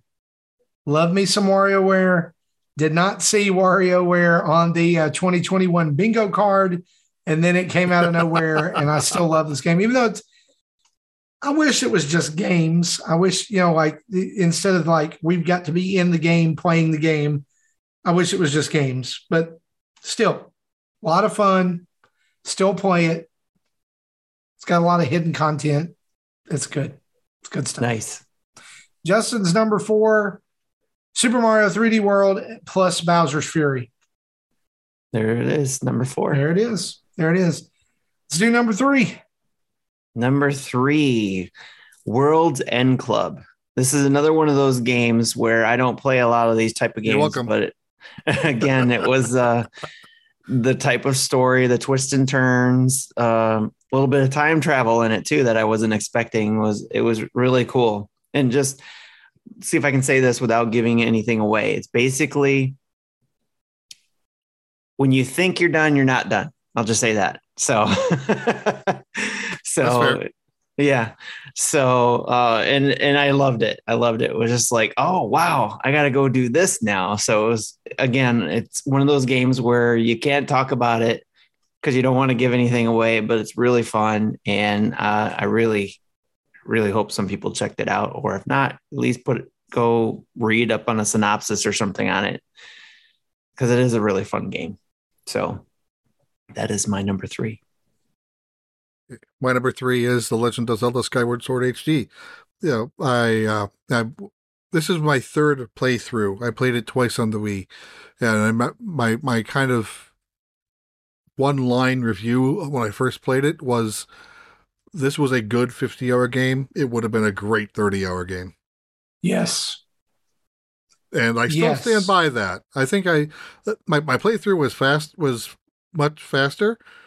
I don't know if it's because I'm better or if it is because of how they sped up the beginning and had some quality of life stuff in there. Probably both. And but yeah, I liked it. And I did play when you played it, Marty, did you use button controls or did you use I did. motions? I used the stick control. It was fantastic. Yeah. I continued to use the motion controls for everything except for like the pumpkin shooting game. I had to go to a joystick for that. And I think I 100%ed it. I think I got all the collectibles. I did not. I was satisfied with being done. I just remembered the first time I beat Demise, it was very close. Like, I had gone through all of my potions, all of my fairies, and I had a half of a heart left. It was beeping at me. So I'm like, I want to have full health going into this fight. And it was significantly easier. I don't know if I just didn't catch the patterns the first time through, because I sure as hell got them this time. Yeah. My number 3 game, surprised I didn't see this on anyone else's list, I'm going to be honest, is Mario Party Superstars, for the brand new Mario Party game, bringing back Nintendo 64 and GameCube games and mostly N64 boards. Love it. This was I'm going to call some people out here because this is what a lot of people wanted Mario Party to be, right? We want the more traditional board game style. We don't want the extra dice. We don't want this. And this came out to crickets. So stop asking for stuff and then not buying it. Chirp, chirp. Yep. Yes, it is. One of the things, though, let me put this into perspective maybe, and this might help you, Marty. And maybe if not saying an explanation for everybody, but for me, I did not buy this game yet. Why didn't I buy this game? Because I bought the Super Mario Party game before, thinking we would get DLC and all that kind of stuff, and I haven't seen anything from that game. So I'm a little hesitant to go buy another Mario Party game that I don't think I'll get support with. I get that. And I think that speaks to a bigger problem that we have in the gaming industry as a whole. Of we used to buy a game like this for the retail price, and it was it. Yeah. It was like, like when Mario, like think about this, like I know we're far past this, but when Super Mario Kart came out, it had, it had 8 racers, 4 battle tracks, and 4 cups. Right. That was it. Yep. And we were happy with it, and we played the crap out of it. But now it's like, I'm going to wait and see if the DLC is any good. and really, no, I'm trying to wait to see what kind of support they're going to be. I'm not, but what I want to say is 5 boards and a host of characters and a bunch of cool mini games not enough. Probably is. Maybe it was just because I felt like I got burned on the other one. All right. And hear me, I'm not throwing you under the bus here at all. I don't want it to feel. No, I get it. No, like I just think that like I was one of those guys too that was like, man, this is a no brainer. Like put out a new board, put out some more games. I had a couple of characters, but I also said that about Super Mario Odyssey. And what I think happens is that we rush through a game. It's like, all right, well, DLC, and then it doesn't come. And we're like, well, that game sucked. And the thing is like Mario Odyssey has 999 moons for you to find. Right. Yeah. There's a lot of stuff to collect. There's tons of content in that. Breath of the Wild has tons of content, but we're like, there's no DLC. So 999 pieces of crap. Well, I don't know about that for Odyssey. It was for me. It's more. I get what you're saying. Party got burned. Maybe those are the wrong games to use, but I think like sometimes maybe we cheapen the value of a game. I do have what it is. It is on the Christmas list though, so who knows? The family might get it as a Christmas game. Here's the deal: if you want to, like, if you were like, I am totally for. I'm waiting for a price drop, or I'm waiting to have some credit. But for me, this is fun. Like my family and I, well deserved. We yell at each other a lot playing this game. So, yep. That's my number 3. Before I get actually, it is 900, not 999 pieces of crap. Oh, yeah. Well, there were 999 moons, right? But also not 999 pieces of crap. Yeah, I'm glad you did that. Well, I mean, I'm glad we didn't miss the fact that we would have been 99 pieces of poo over. Justin's number 3 game, Guardians of the Galaxy Cloud Edition. Gonna throw that in there because that's the only way you're playing it. It's Cloud Edition. Yeah, he doesn't have I don't think he has Xbox or PlayStation, so he would have played the Switch version. Yep. All right. Top 2. Here we go. Okay. Yep. And when we do our non-Nintendo honorable mentions after this, I got a question about yours. One of yours there, Marty. Yeah, I have a question about yours. Well, can I say this? Everybody knows what your number 1's going to be. No, nobody knows what my number 1's going to be. What are you talking about? Okay. My number 2 is A Juggler's Tale. It is an indie game that I absolutely love and adore and would have been my number 1 if it wasn't for Metroid Dread. So I'm glad let's just go ahead and do 1 and 2 together. That's so good. Metroid Dread is my number 1 for the year. But number 2, definitely I've shouted it out on Twitter because everybody knows Metroid Dread is my number 1. I've mentioned it ever since the game came out.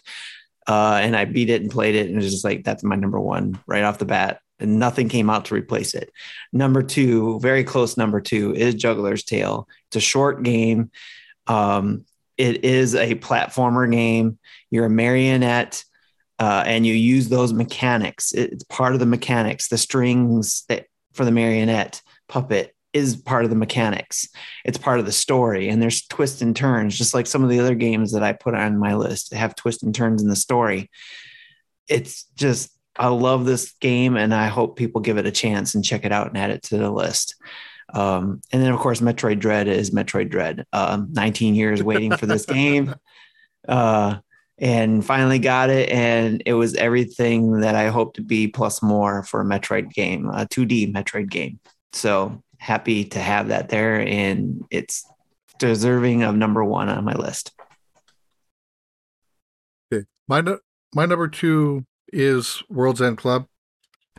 And for the same reasons as what Tim said, it's, this game and that 7 years from now came out around the same time, and they both kind of had the fourth wall breaking element in there, which, that was pretty fun. And yes, the theme song in that game is probably the best track in 2021. I still listen to it. I have it on my soundboard just because before I stream or before we record, and I forgot to do it today, I normally push all my buttons to cache all the files so it doesn't take as long to for read time. Fire up. Yeah, and I'll just I'll stop like the theme, I'll stop the outro, but I'll let that song run it through its course every week. Give you 5 seconds of it right now. Okay.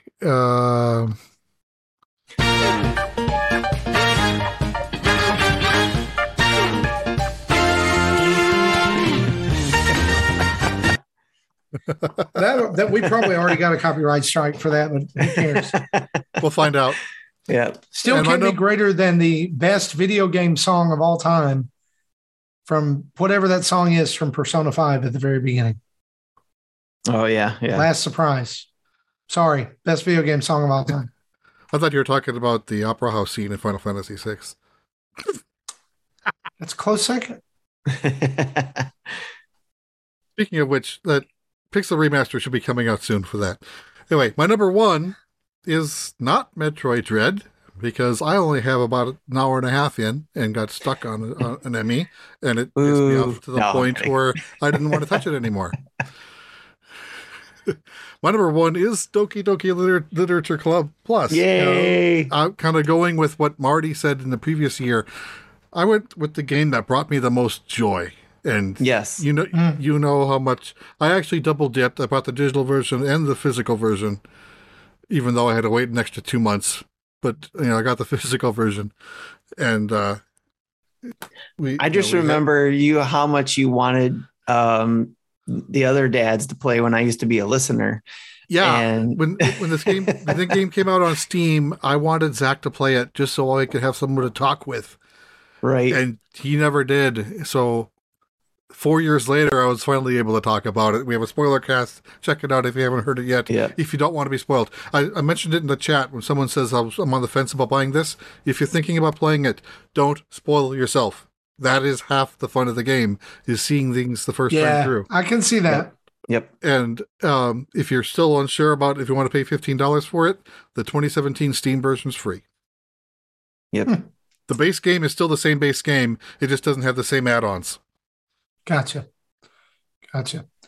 Okay, so my number two game, the greatest Mario game of all time, Super Mario 3D World plus Bowser's Fury. I'm so glad that people finally got to experience what is is the greatest 3D Mario game of all time. 3D World is our generation's Mario 3. Yeah, I remember I tried playing that on the Wii U several years ago, after playing Odyssey, and I'm like, oh my God, this is a slog. And I didn't get past the first few levels. And they sped it up. But they did some good stuff with this and sped it up. Yeah, it's a lot of good quality of life improvements. And Bowser's Fury was chef's kiss. It was so good.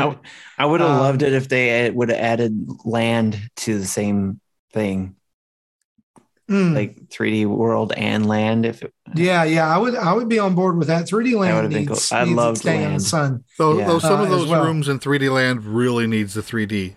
Otherwise, true. You ain't kidding. Or that's probably why. Or just change up those puzzles. So don't do them. Just give the prize. I'll just go play it on my 3DS. This game, if you haven't got it and you have a Switch and you're a Mario fan, what the crap, man? Go get Mario 3D World, Bowser's Fury. You have to. But my number one game of 2021 was Doki Doki Literature Club. No, it was Metroid Dread. It's Metroid Dread. Right. It will always be Metroid Dread. It's fantastic. Metroid Dread. Woo. Oh my gosh. What an absolute masterpiece this game is. We've talked about it. We don't need to say anything else about it. You need to play it. Metroid Dread, number one. Even if everything else on this list, well, no, I won't say that. I could take my list, and if the only games on my list this year had been Metroid Dread and Loop Hero and Toem, I'd have been satisfied. Seriously. But what a good year. Like I was telling Tim, looking back and listing all these games, what an awesome year for gaming 2021 was. And 2022 looks to be even crazier. Justin's number 2 game, Death's Door. His number 1 game, Metroid Dread. 3 out of 4 Nintendo dads approved. So I have our 4 entries and 3 other people's already listed in my spreadsheet. Of those who mentioned Metroid Dread, all of them are number 1. Not everyone had it in their list like I didn't. And I like how you said of those who listed. I was like, don't spoil it. But you didn't. It's okay.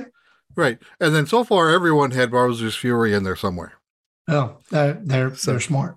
Let's talk very, very briefly here, guys, about our Nintendo honorable mentions, because yes, we do play other systems other than Switch. Justin doesn't. So he didn't give us any. He plays Stadia. Yeah, he plays Stadia. Tim, we'll just start with you. Your Nintendo top 5. Let us have them. Sure. My top 5 is my number 1. Actually, I'll start with number 5. Number 5, Mini Motorways.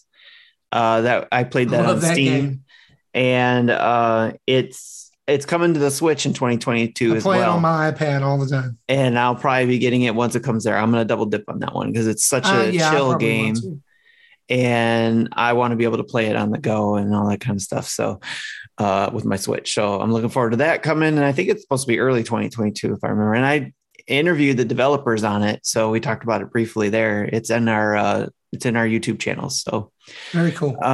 Age of Empires number 4. So Age of Empires 4 is at number 4.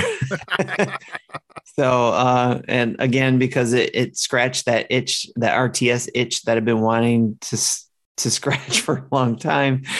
So maybe I should go see a doctor for that. I don't know. But anyways, I've had a lot of fun with that, and every now and then I'll fire that up and just play, some of that there too. So, and hopefully I'll find some time to play some more of that again next year. Number 3, Halo Infinite. And even that includes the campaign that I started. And unfortunately, I keep having to do the beginning of that over and over because I can't seem to reach a save point either, because of my cloud wasn't connecting right or something like that, the cloud version. And it crashed on me the first time I fired it up and got to a certain point. And then I got up to a certain point, and then I had to stop to do something else, dealing with the house and stuff like that. And I just lost my progress. Well, it wasn't the cloud. The second time, it was just more of, I thought I could just let it sit and come back to it. No, it shuts down because you're not being active and stuff. So it makes sense.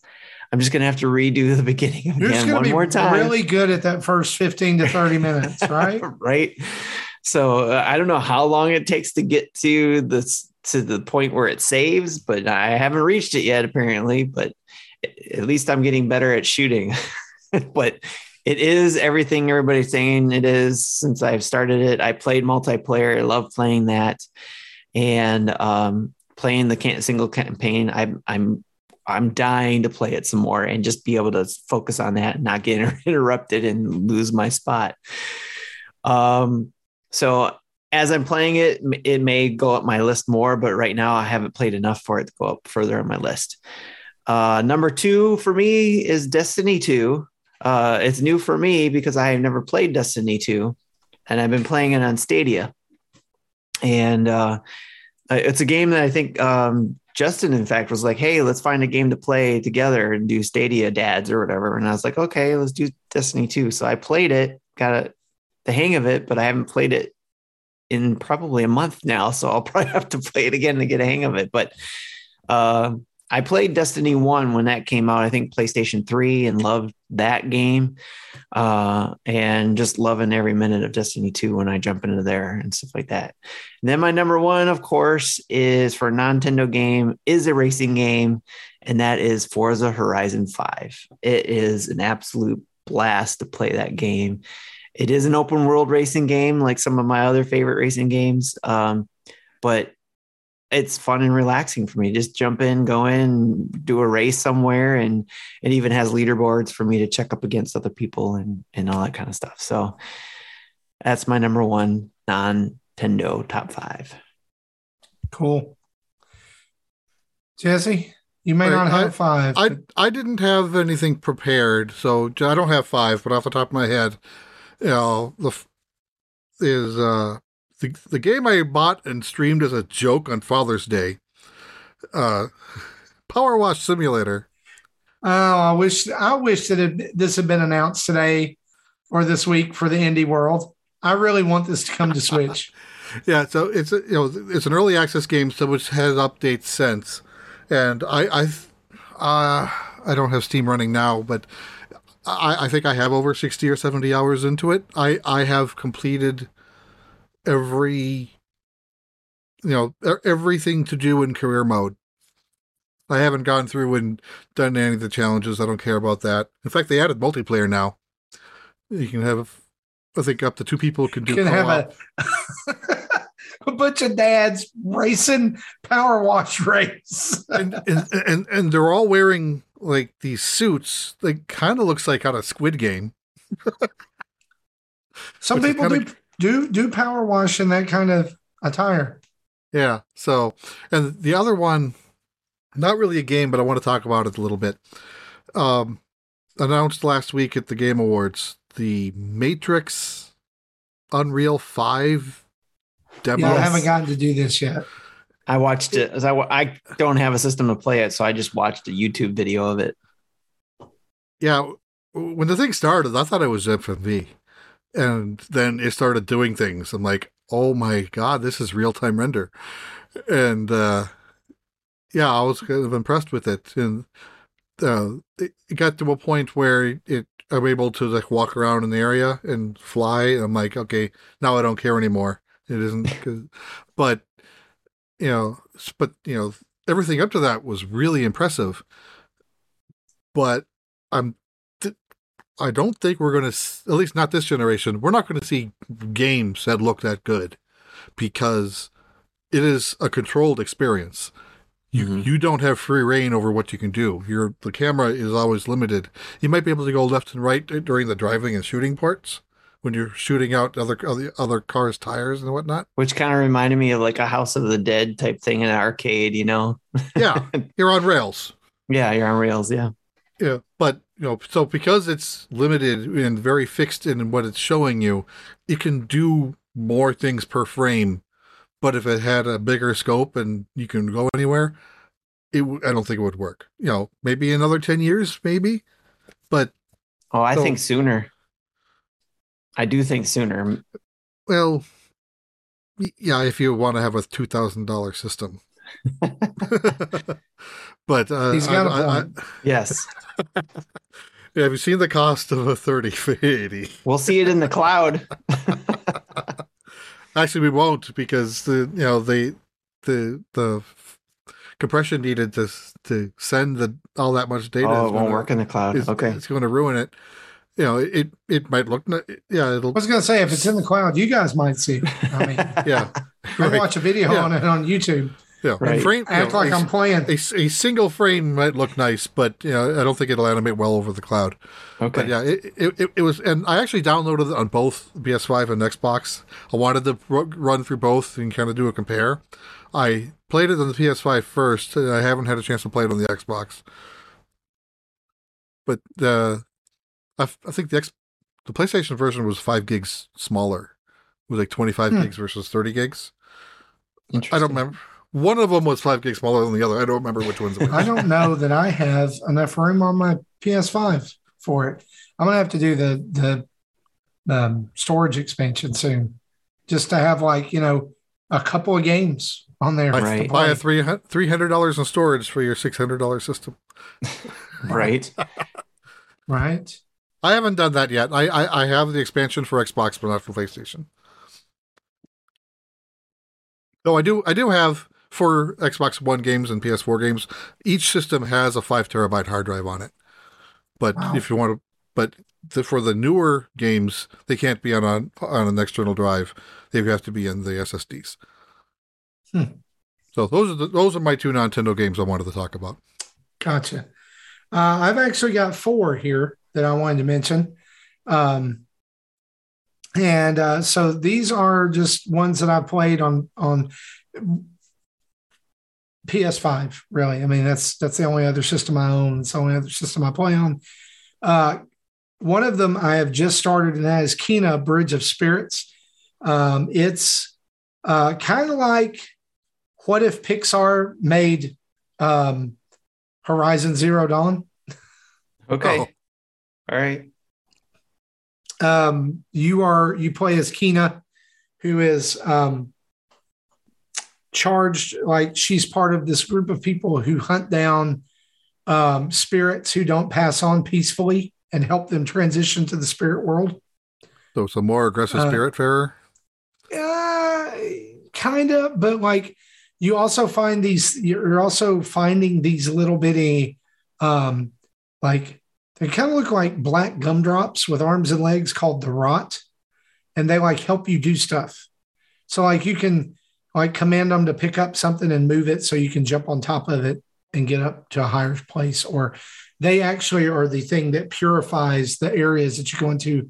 They're contaminated. Like you have to eliminate the enemies to build up their courage, and then they'll run to you and you use them on these flowers. And when they explode, the corruption goes away. It's a beautiful game. That is a confusing description. Yeah, but it's not as much as it is. I found that it is way more puzzle based than it is action based, and the action feels a little clunky. But other than that, it's pretty good. Ratchet and Clank Rift Apart. I also played on PS5. Could not put it down when it came out. It is absolutely gorgeous. I never got around to going back to that. One of the best. I need to do that. Ratchet and Clank games that there's been. It left me wanting more. I felt like it ended way too soon. I could have played another 10, 15 hours of it. But I found pretty much everything. I actually won that game from the Trophy Room guys. PS Trophy Room guys. And so I got 2 games for the PS5. I can't play it because I don't have a PS5 yet. So speaking of Tim's other PS5 game, he mailed me his copy of Returnal. And let me borrow it. And here's the thing. I have a love-hate relationship with Returnal. It's gorgeous. It's moody and atmospheric. And I think it hits all the right notes, but it is hard as Hades. And I just can't do it. I cannot do it. I really enjoyed it. It was basically one of the ways to describe it was like 3D Enter the Gungeon if it was Dark Souls. Oof. Wow. Okay. I don't know if I want to play it now. Bullet Hell 3D game.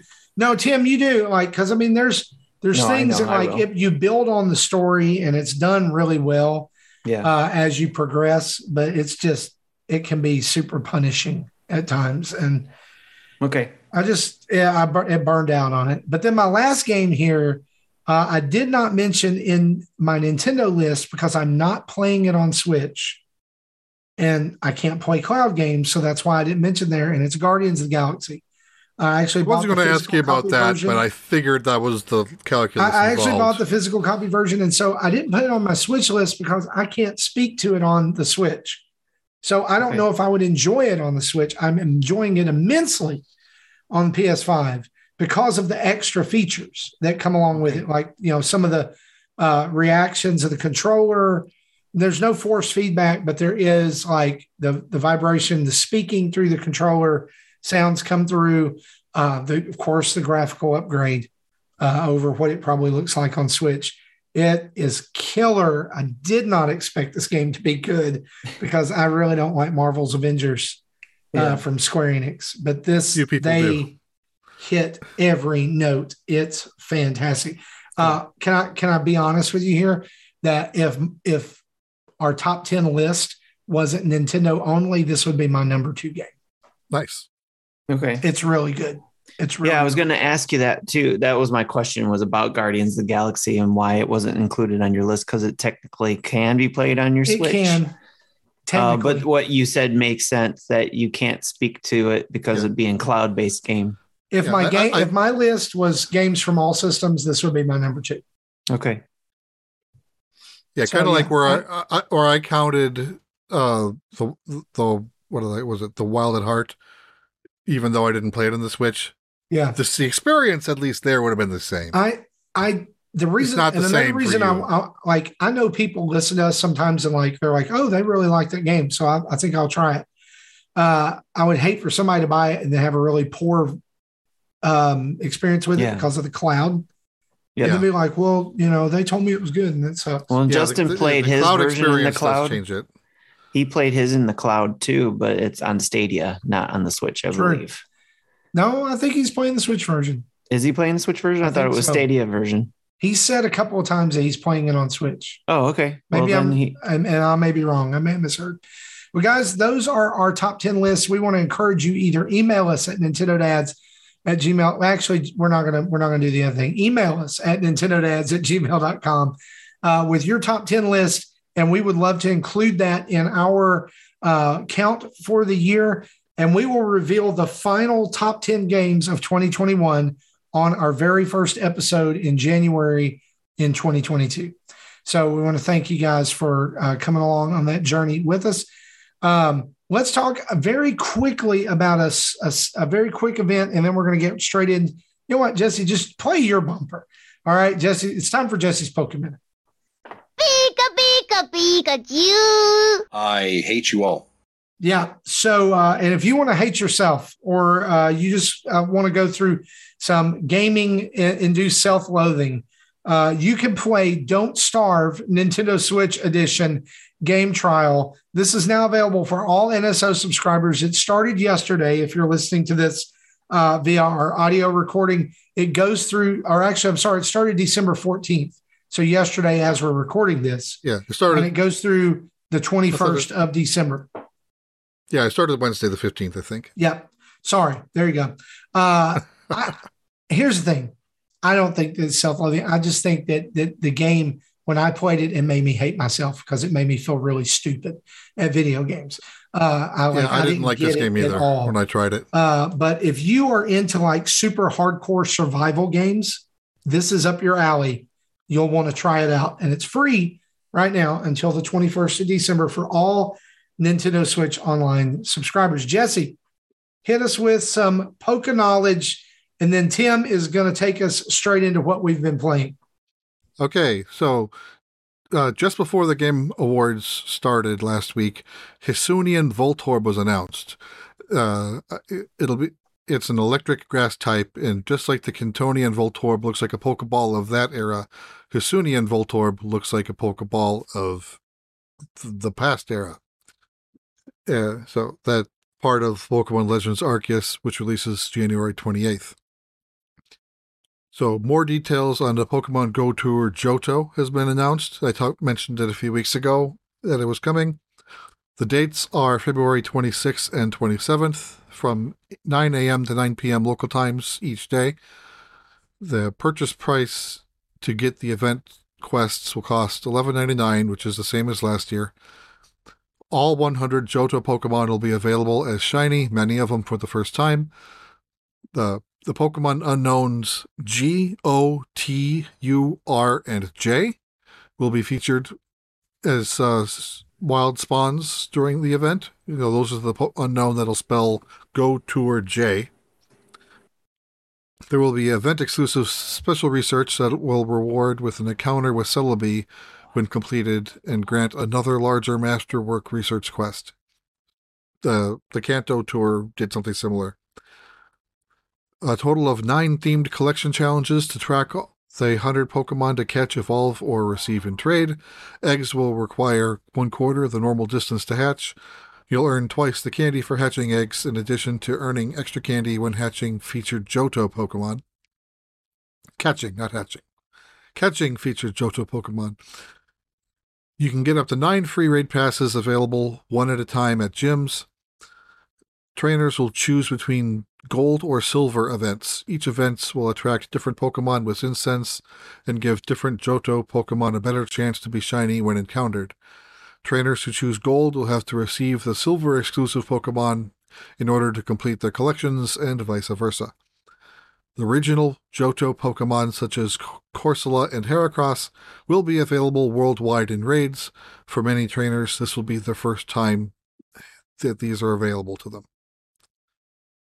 And Marty made it back just in time. Nice. I did. So let's go straight into a very abbreviated what we've been playing.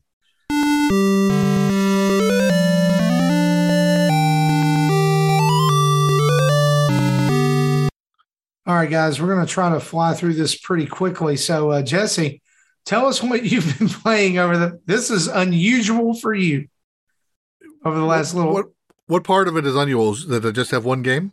Yes. Okay, I have Paper Mario that we launched on Friday last week. I'm about almost 18 hours in. I just finished the chapter 4, so I'm about halfway through the game. And I forgot how fetch questy that is if you try to do all the side quests. And wow. And even chapter 4 dungeon, quote unquote, dungeon itself is a lot of back and forth. So, and I have played this before, but it's been so long, I don't remember anything. So this is all effectively new to me. I think I know I played it on the N64 back in the day. I don't think I ever finished it. And then I bought it on Wii Virtual Console. I think I did, but I don't know for sure. If my son has the Wii U in his room, so if I ever get access to it, I should load it up and see where I was. But isn't it fun when that happens? Like you go so long without playing it, you come back to it, and it's like, oh, this feels new. Yeah. Right. Yeah. So I think I'm on track. This seems to be like a 30 to 35 hour game, and I'm liking it. Cool. I am kind of using a guide on some of the collectibles because some of them are hidden very well, and I am using I normally don't use like the fortune teller a lot, but I've been using him a lot just because it's helping me, and not only with the collectibles, but actually figuring out what you're supposed to do to get past when you think you're stuck. And that's it's meant to be that way. The game wants you to get stuck, so you go to this character to find out what you need to do. And he details what you need to do pretty well. So I'm liking this game. I plan on finishing it this week before Picross S7 launches. And the best parts, no real thing stickers. Oh, yes. No things. No things. Tim, what have you been playing? As mentioned before in our top 10, I'm playing Destiny 2. I played a little bit more of that. Forza Horizon 5, a little bit of that. A little bit of Halo Infinite, as I mentioned before as well. But the 2 newest games that I played most recently is Shovel Knight Pocket Dungeon, which Justin also played, and he's got a video out on that. And Marty, I think you're going to be talking about that too. Just a little, yeah. So, but I've been playing a lot of it and enjoying it, even though it kicks my butt every time. Well, I'll just include my comment right here. Sure. Oh boy, is this game hard. Golly. There's some strategy there I haven't picked up on yet. So I don't know what it is. I don't know if what is not clicked. Yeah. But right now, I finish a run of it and I'm like, God, I suck. Awful. Right. There's some points where I got pretty far, but then it's like I got as far as I forget which knight it is, but I battle him and he's got a mechanical thing so I got to fight him twice. And I haven't battled the knight yet. That should tell you something. Okay. Well, I beat him, and then after I beat him, I didn't get very far past that.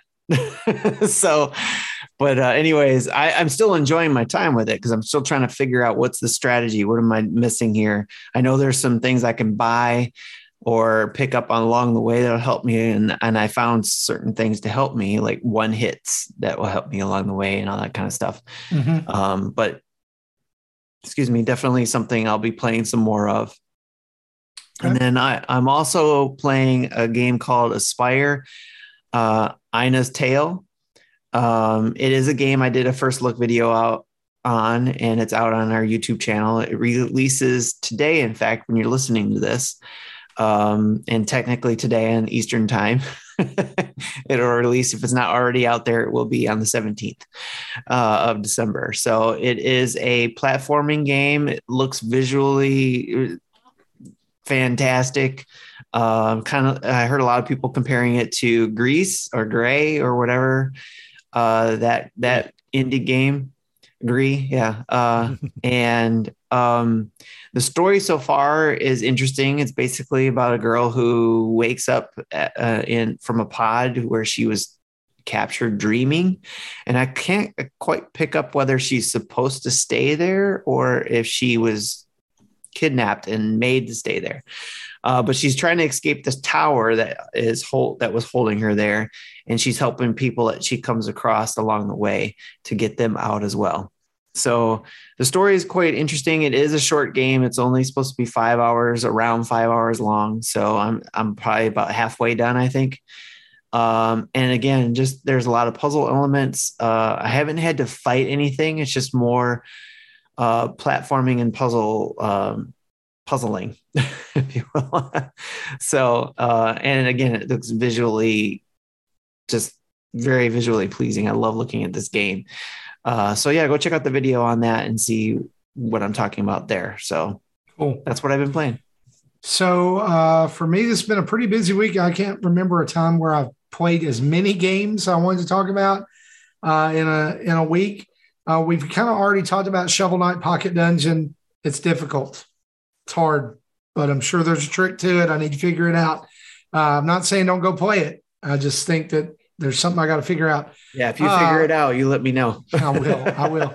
Also, still sinking a large chunk of time into Fortnite every week. I cannot escape its grasp. And Spider-Man this season is just, I can't. I'm going to spend so much time on this game. This week, though, I did pick up several games that I wanted to talk about. Loop Hero is the first one. Guys, I can't say enough about it, and I don't know how to accurately describe it, but like you combine RPG with roguelike, also real-time strategy in a way with world building. It's so good, and it's one of those games that like immediately makes you want to say, I just need one more run. When we had Zach Ryan on many months ago when this game first came out, he was in the grip of that. He was like, I've lost hours to this game. And it's easy to see why. You'll look at it and you'll go, this looks like something that should be on the NES, but the music is so good. And just the little tidbits of story, and there is one that you get are really compelling. It's very rewarding to unlock things as well. I've got a video up on the channel if you want to go see that. Also, speaking of videos, I've got two more up that I want to mention for games I've been playing. Omno is one of them. If you're looking for like an action-oriented puzzle solving game, this I think would be right up your alley. You wake up in this world as this kind of like a wizard type character. He has a staff, and you quickly find out that you can like do things with light. Like there's a element of bringing the light back to the world, which is really cool. And I'm starting to very slowly piece together a story. That basically you're trying to get to the light. You're trying to get to where other people are. It's just gorgeous and it very zen, very chill. If that's something you're looking for, got a video up for that. But also announced this week during the Direct or during the Indie World, Dungeon Munchies is out, and I love this game. It's the humor is incredible. There is a Power Rangers Easter egg at the very beginning of the game in the dialogue. There is a banana that it's like a banana guy, and he tells you to eat him and then calls you out and it's like, like something. It's basically like, let loose of your let loose of your morals and just eat me. Just cut my head off and eat me. And so the whole game is about, you're this guy who's dead and he comes back to life, and he's brought back to life by a necro chef who is a necromancer who wants him to basically use his powers that he gets from cooking things that are her recipes to go and defeat all of these powerful food items. Like, the first thing that you fight is like a artichoke with a rock suit, like this big buff rock suit or something, like a vine sticking up out of it. It's just nuts. It's also, excuse me, it's also really difficult. But what you do is you kill enemies to harvest parts from them. Then you go back and you cook them, and they give you upgrades that are permanent, but you can only have so many of them. Like right now, you can only have 6 of those things. So it can be anything from 50% faster movement underwater to a double jump to a flaming uppercut with a sword. So it's just bizarre. The humor, I recommend it. I like, if you love crafting games, and this one has progression, so it's not, you don't feel like you're doing the same thing over and over again. Chicory is a game I'm playing right now too. I can't say much about it. I've got like 20 minutes in it, but I've loved what I've played so far. It kind of like is in the same vein of Toem, like that black and white graphics, right. But you play as a dog who is tasked with bringing color back to the world, I guess, with a magic paintbrush. Like I said, I don't know much more than that. Blob too? It kind of, but not really. This is more Zelda-ish. Blob was more 3D platformer-ish. This is like Link to the Past with painting. And puzzles, like lots more puzzle solving. But I did want to mention too, this game, Let's Play Oink Games, that was shown off during the Indie World. It's a collection of 4 very small box board games: Deep Sea Adventure, Moon Adventure, a fake artist goes to the city, and like some kind of like stock trading game. I don't know. All of them look super simple. I actually own Deep Sea Adventure, like the physical game, and love it. So as soon as I saw this pop up on the screen, I knew immediately what it was. I was like, I'm buying this no matter what. We played a round of it tonight, me and my family. We finished in less than 30 minutes. All the games, it explains how to play them. You can play offline on one screen.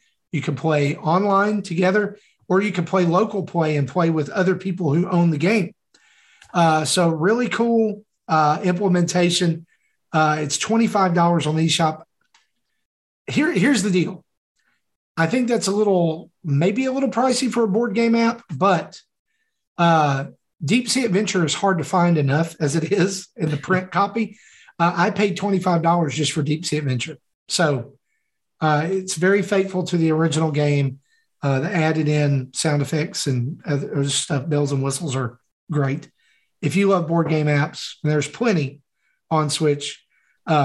I still think you should make room for this one. They're just light and abstract enough to really be something people can grab hold of and have a lot of fun. I like how you said that you can play it online too with other. Yes. So. I did pick it up, but I haven't had a chance to play it yet. This sounds like it might be a good, like with the patrons, if we have a game night. Yeah, it may be. I was thinking more of like this would be a good game to sit down and play with the family over Christmas when people are home and maybe they don't want to play Smash or something. Let's play a board game. Yeah, I mean, we might do that when because my oldest is coming into town next week. So I think that would be a great way to test it out. Absolutely. And I'm going to pick it up right now. It can be played with a single Joy-Con.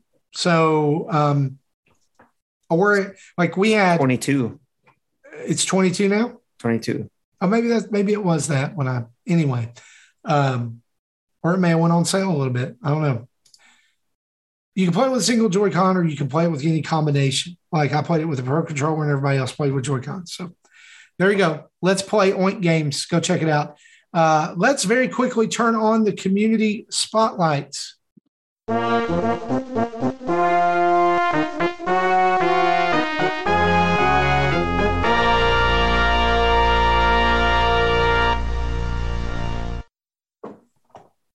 All right, guys. I'm going to do a quick review of our family of podcasts. Basically, if you are into retro games, go check out Retro Logic.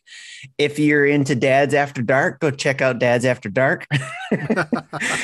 If you're into Xbox and the Game Pass and all that fun stuff, check out Game Pass News, Sean and Nick over there. And of course, our Patreons are familiar, and our Twitch subscribers who come into Discord are familiar with the dinner table, which we have tomorrow night. So we'll be talking about Christmas there. So don't forget that. Awesome. That's our family of podcasts. Very cool. Very cool. Thank you so much for that, Tim. Y'all go check out those shows done by fantastic people. All folks who have come through our community and have graduated on to doing their own show. Not like that's made it sound like they're not around anymore. It's just that they said, "Hey, we want to," and we were like, "Hey, yeah, okay." And there you go. And everybody, and then we all looked at each other and we said, "Hey," and it was over. Anyway, hey. 3 questions from the community night. This one first comes from Mecha Dragon 101 via email. He says, "What is one game series or character that you love but aren't good at their games? For example, I kind of like the Sonic games, but they're 2D platform games I wouldn't really say I'm the best at."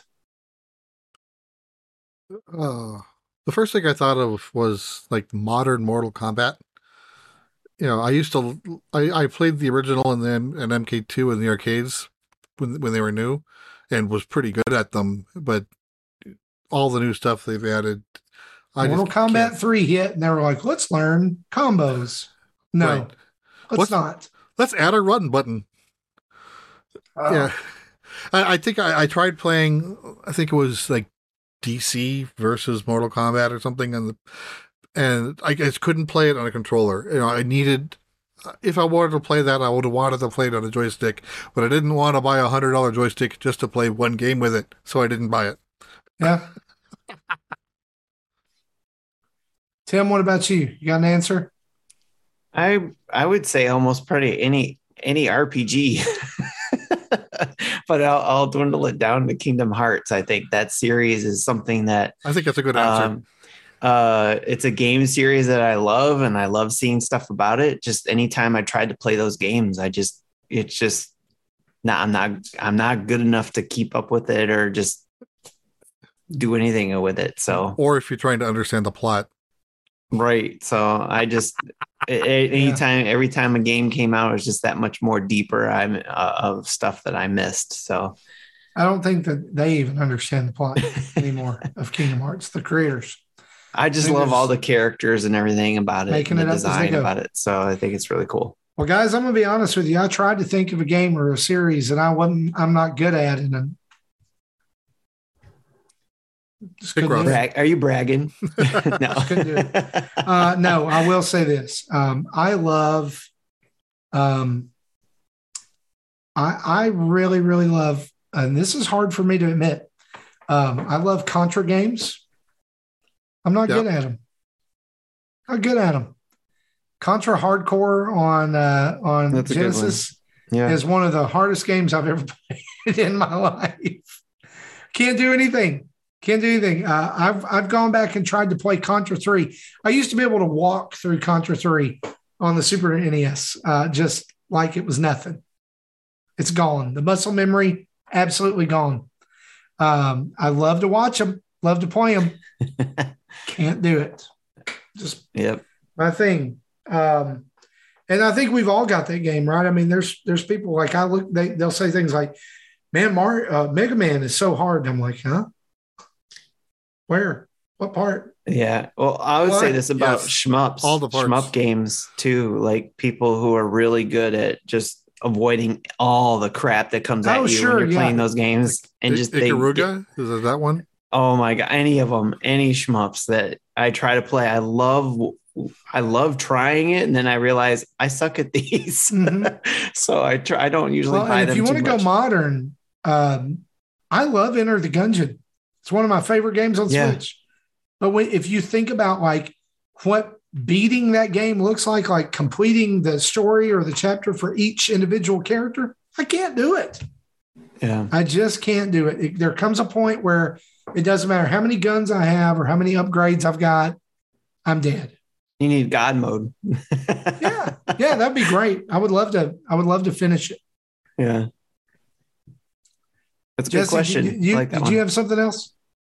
I couldn't think of anything else. I'll probably think of something later, but that was the first thing I thought of.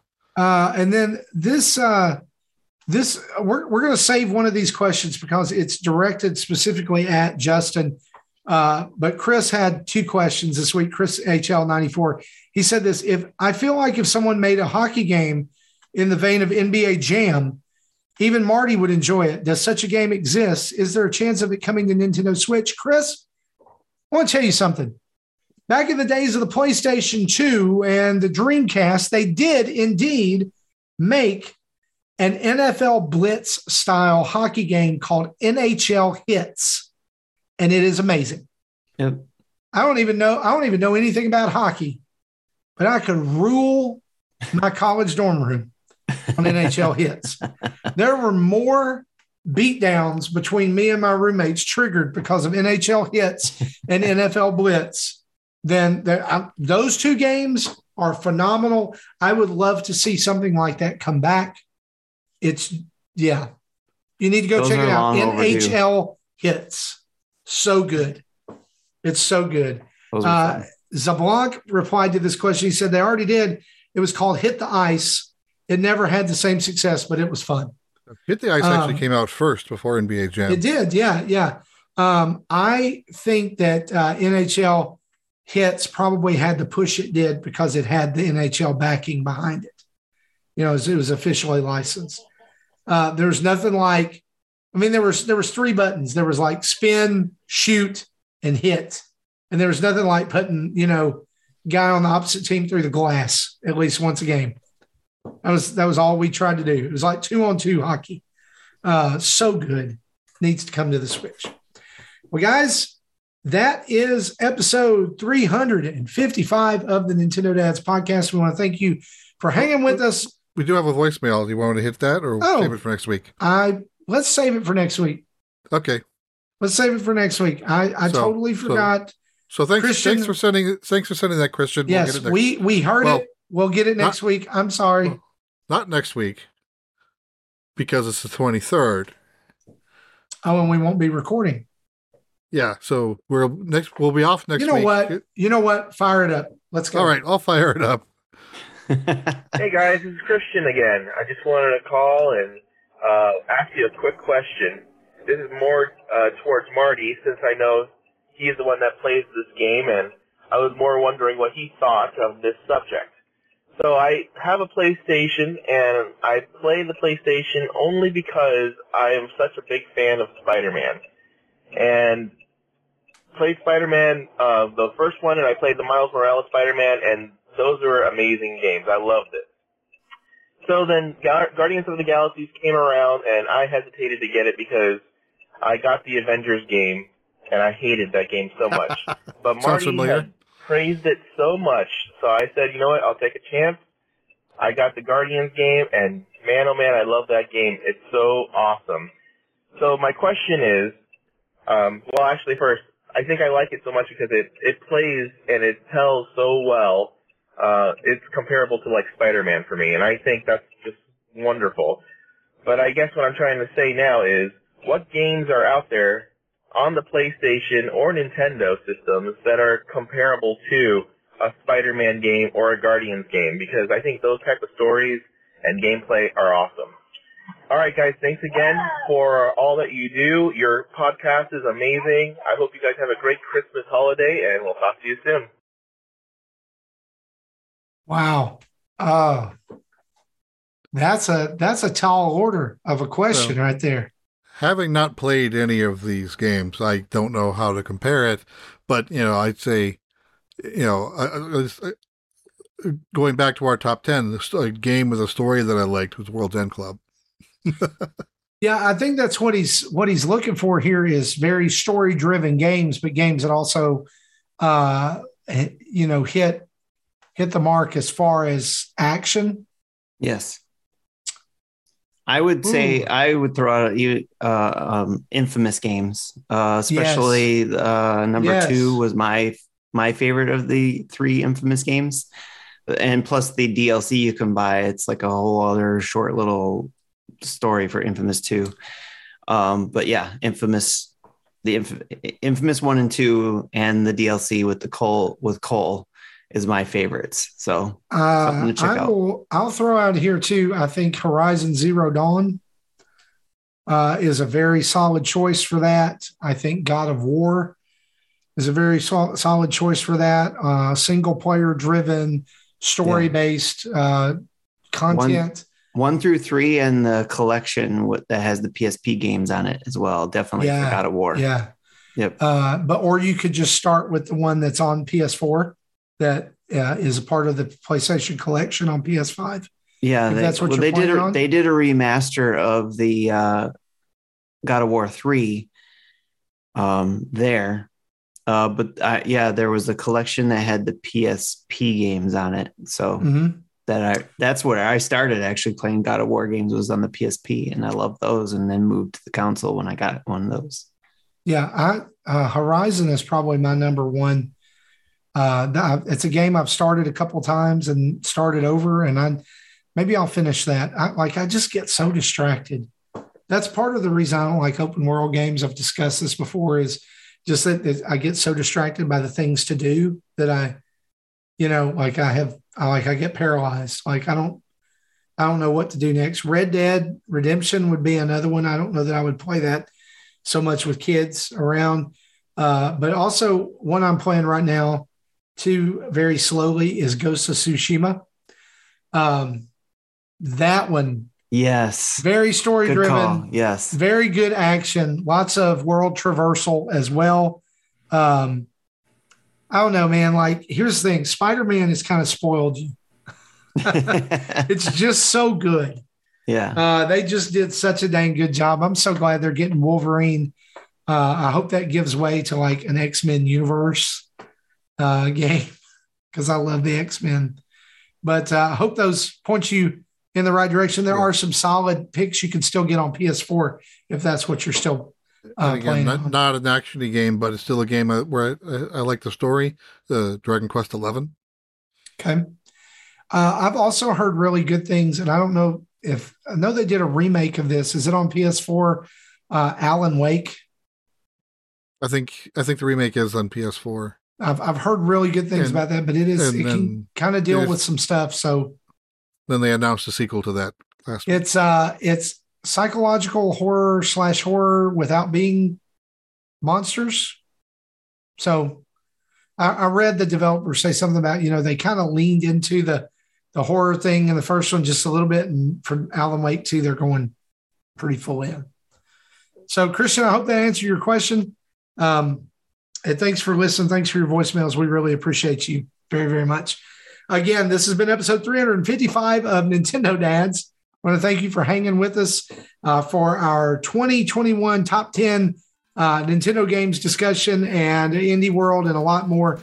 We want to say a huge thanks to our Patreon producers, Dave Ernsberger, Antonio Contronio, and Solo Something, as well as our over 5,800 subscribers on YouTube, almost at 5,900. We're 2 away from 1,200 followers on Twitch. And we want to thank our 15 Twitch subscribers who also get access to our Discord community and activities. Reminder, you can head over to Manscaped and Gooder, where you can use the code NINDADS. That's NINDADS, actually, NINDADS. You get 20% off and free shipping with Manscaped and 15% off your order at Gooder. Check out our merch store at NintendoDads.org. And again, you can check out our website that I just mentioned for all of our videos, tweets, podcast episodes, the shop, social media, our Patreon page, and lots more. Email us at nintendodads@gmail.com and call in and leave a voicemail at 929-25-NDADS. That's 929-256-3237. Big thanks to OC Remix for all the music used throughout the show. Download us on your favorite podcast app of choice and leave a 5-star review with some words. If you can give us 10 stars, do it. Whatever the highest one is. Go all in. Helps other people find the show. Guys, we will not have a regularly scheduled show next week due to the Christmas holidays. However you celebrate, we want to say Merry Christmas and Happy Holidays to you. We hope you and your families have an awesome, awesome time together. Play some games. Enjoy time together. Eat some good food. And we'll see you next time. For me, for Tim, for Justin, for the rest of the Nintendo Dads crew on all of our family of podcasts, we appreciate you.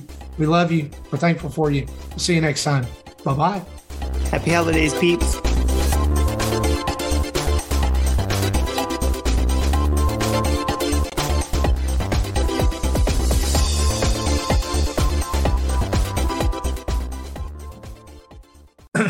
Thank you for listening to Nintendo Dads.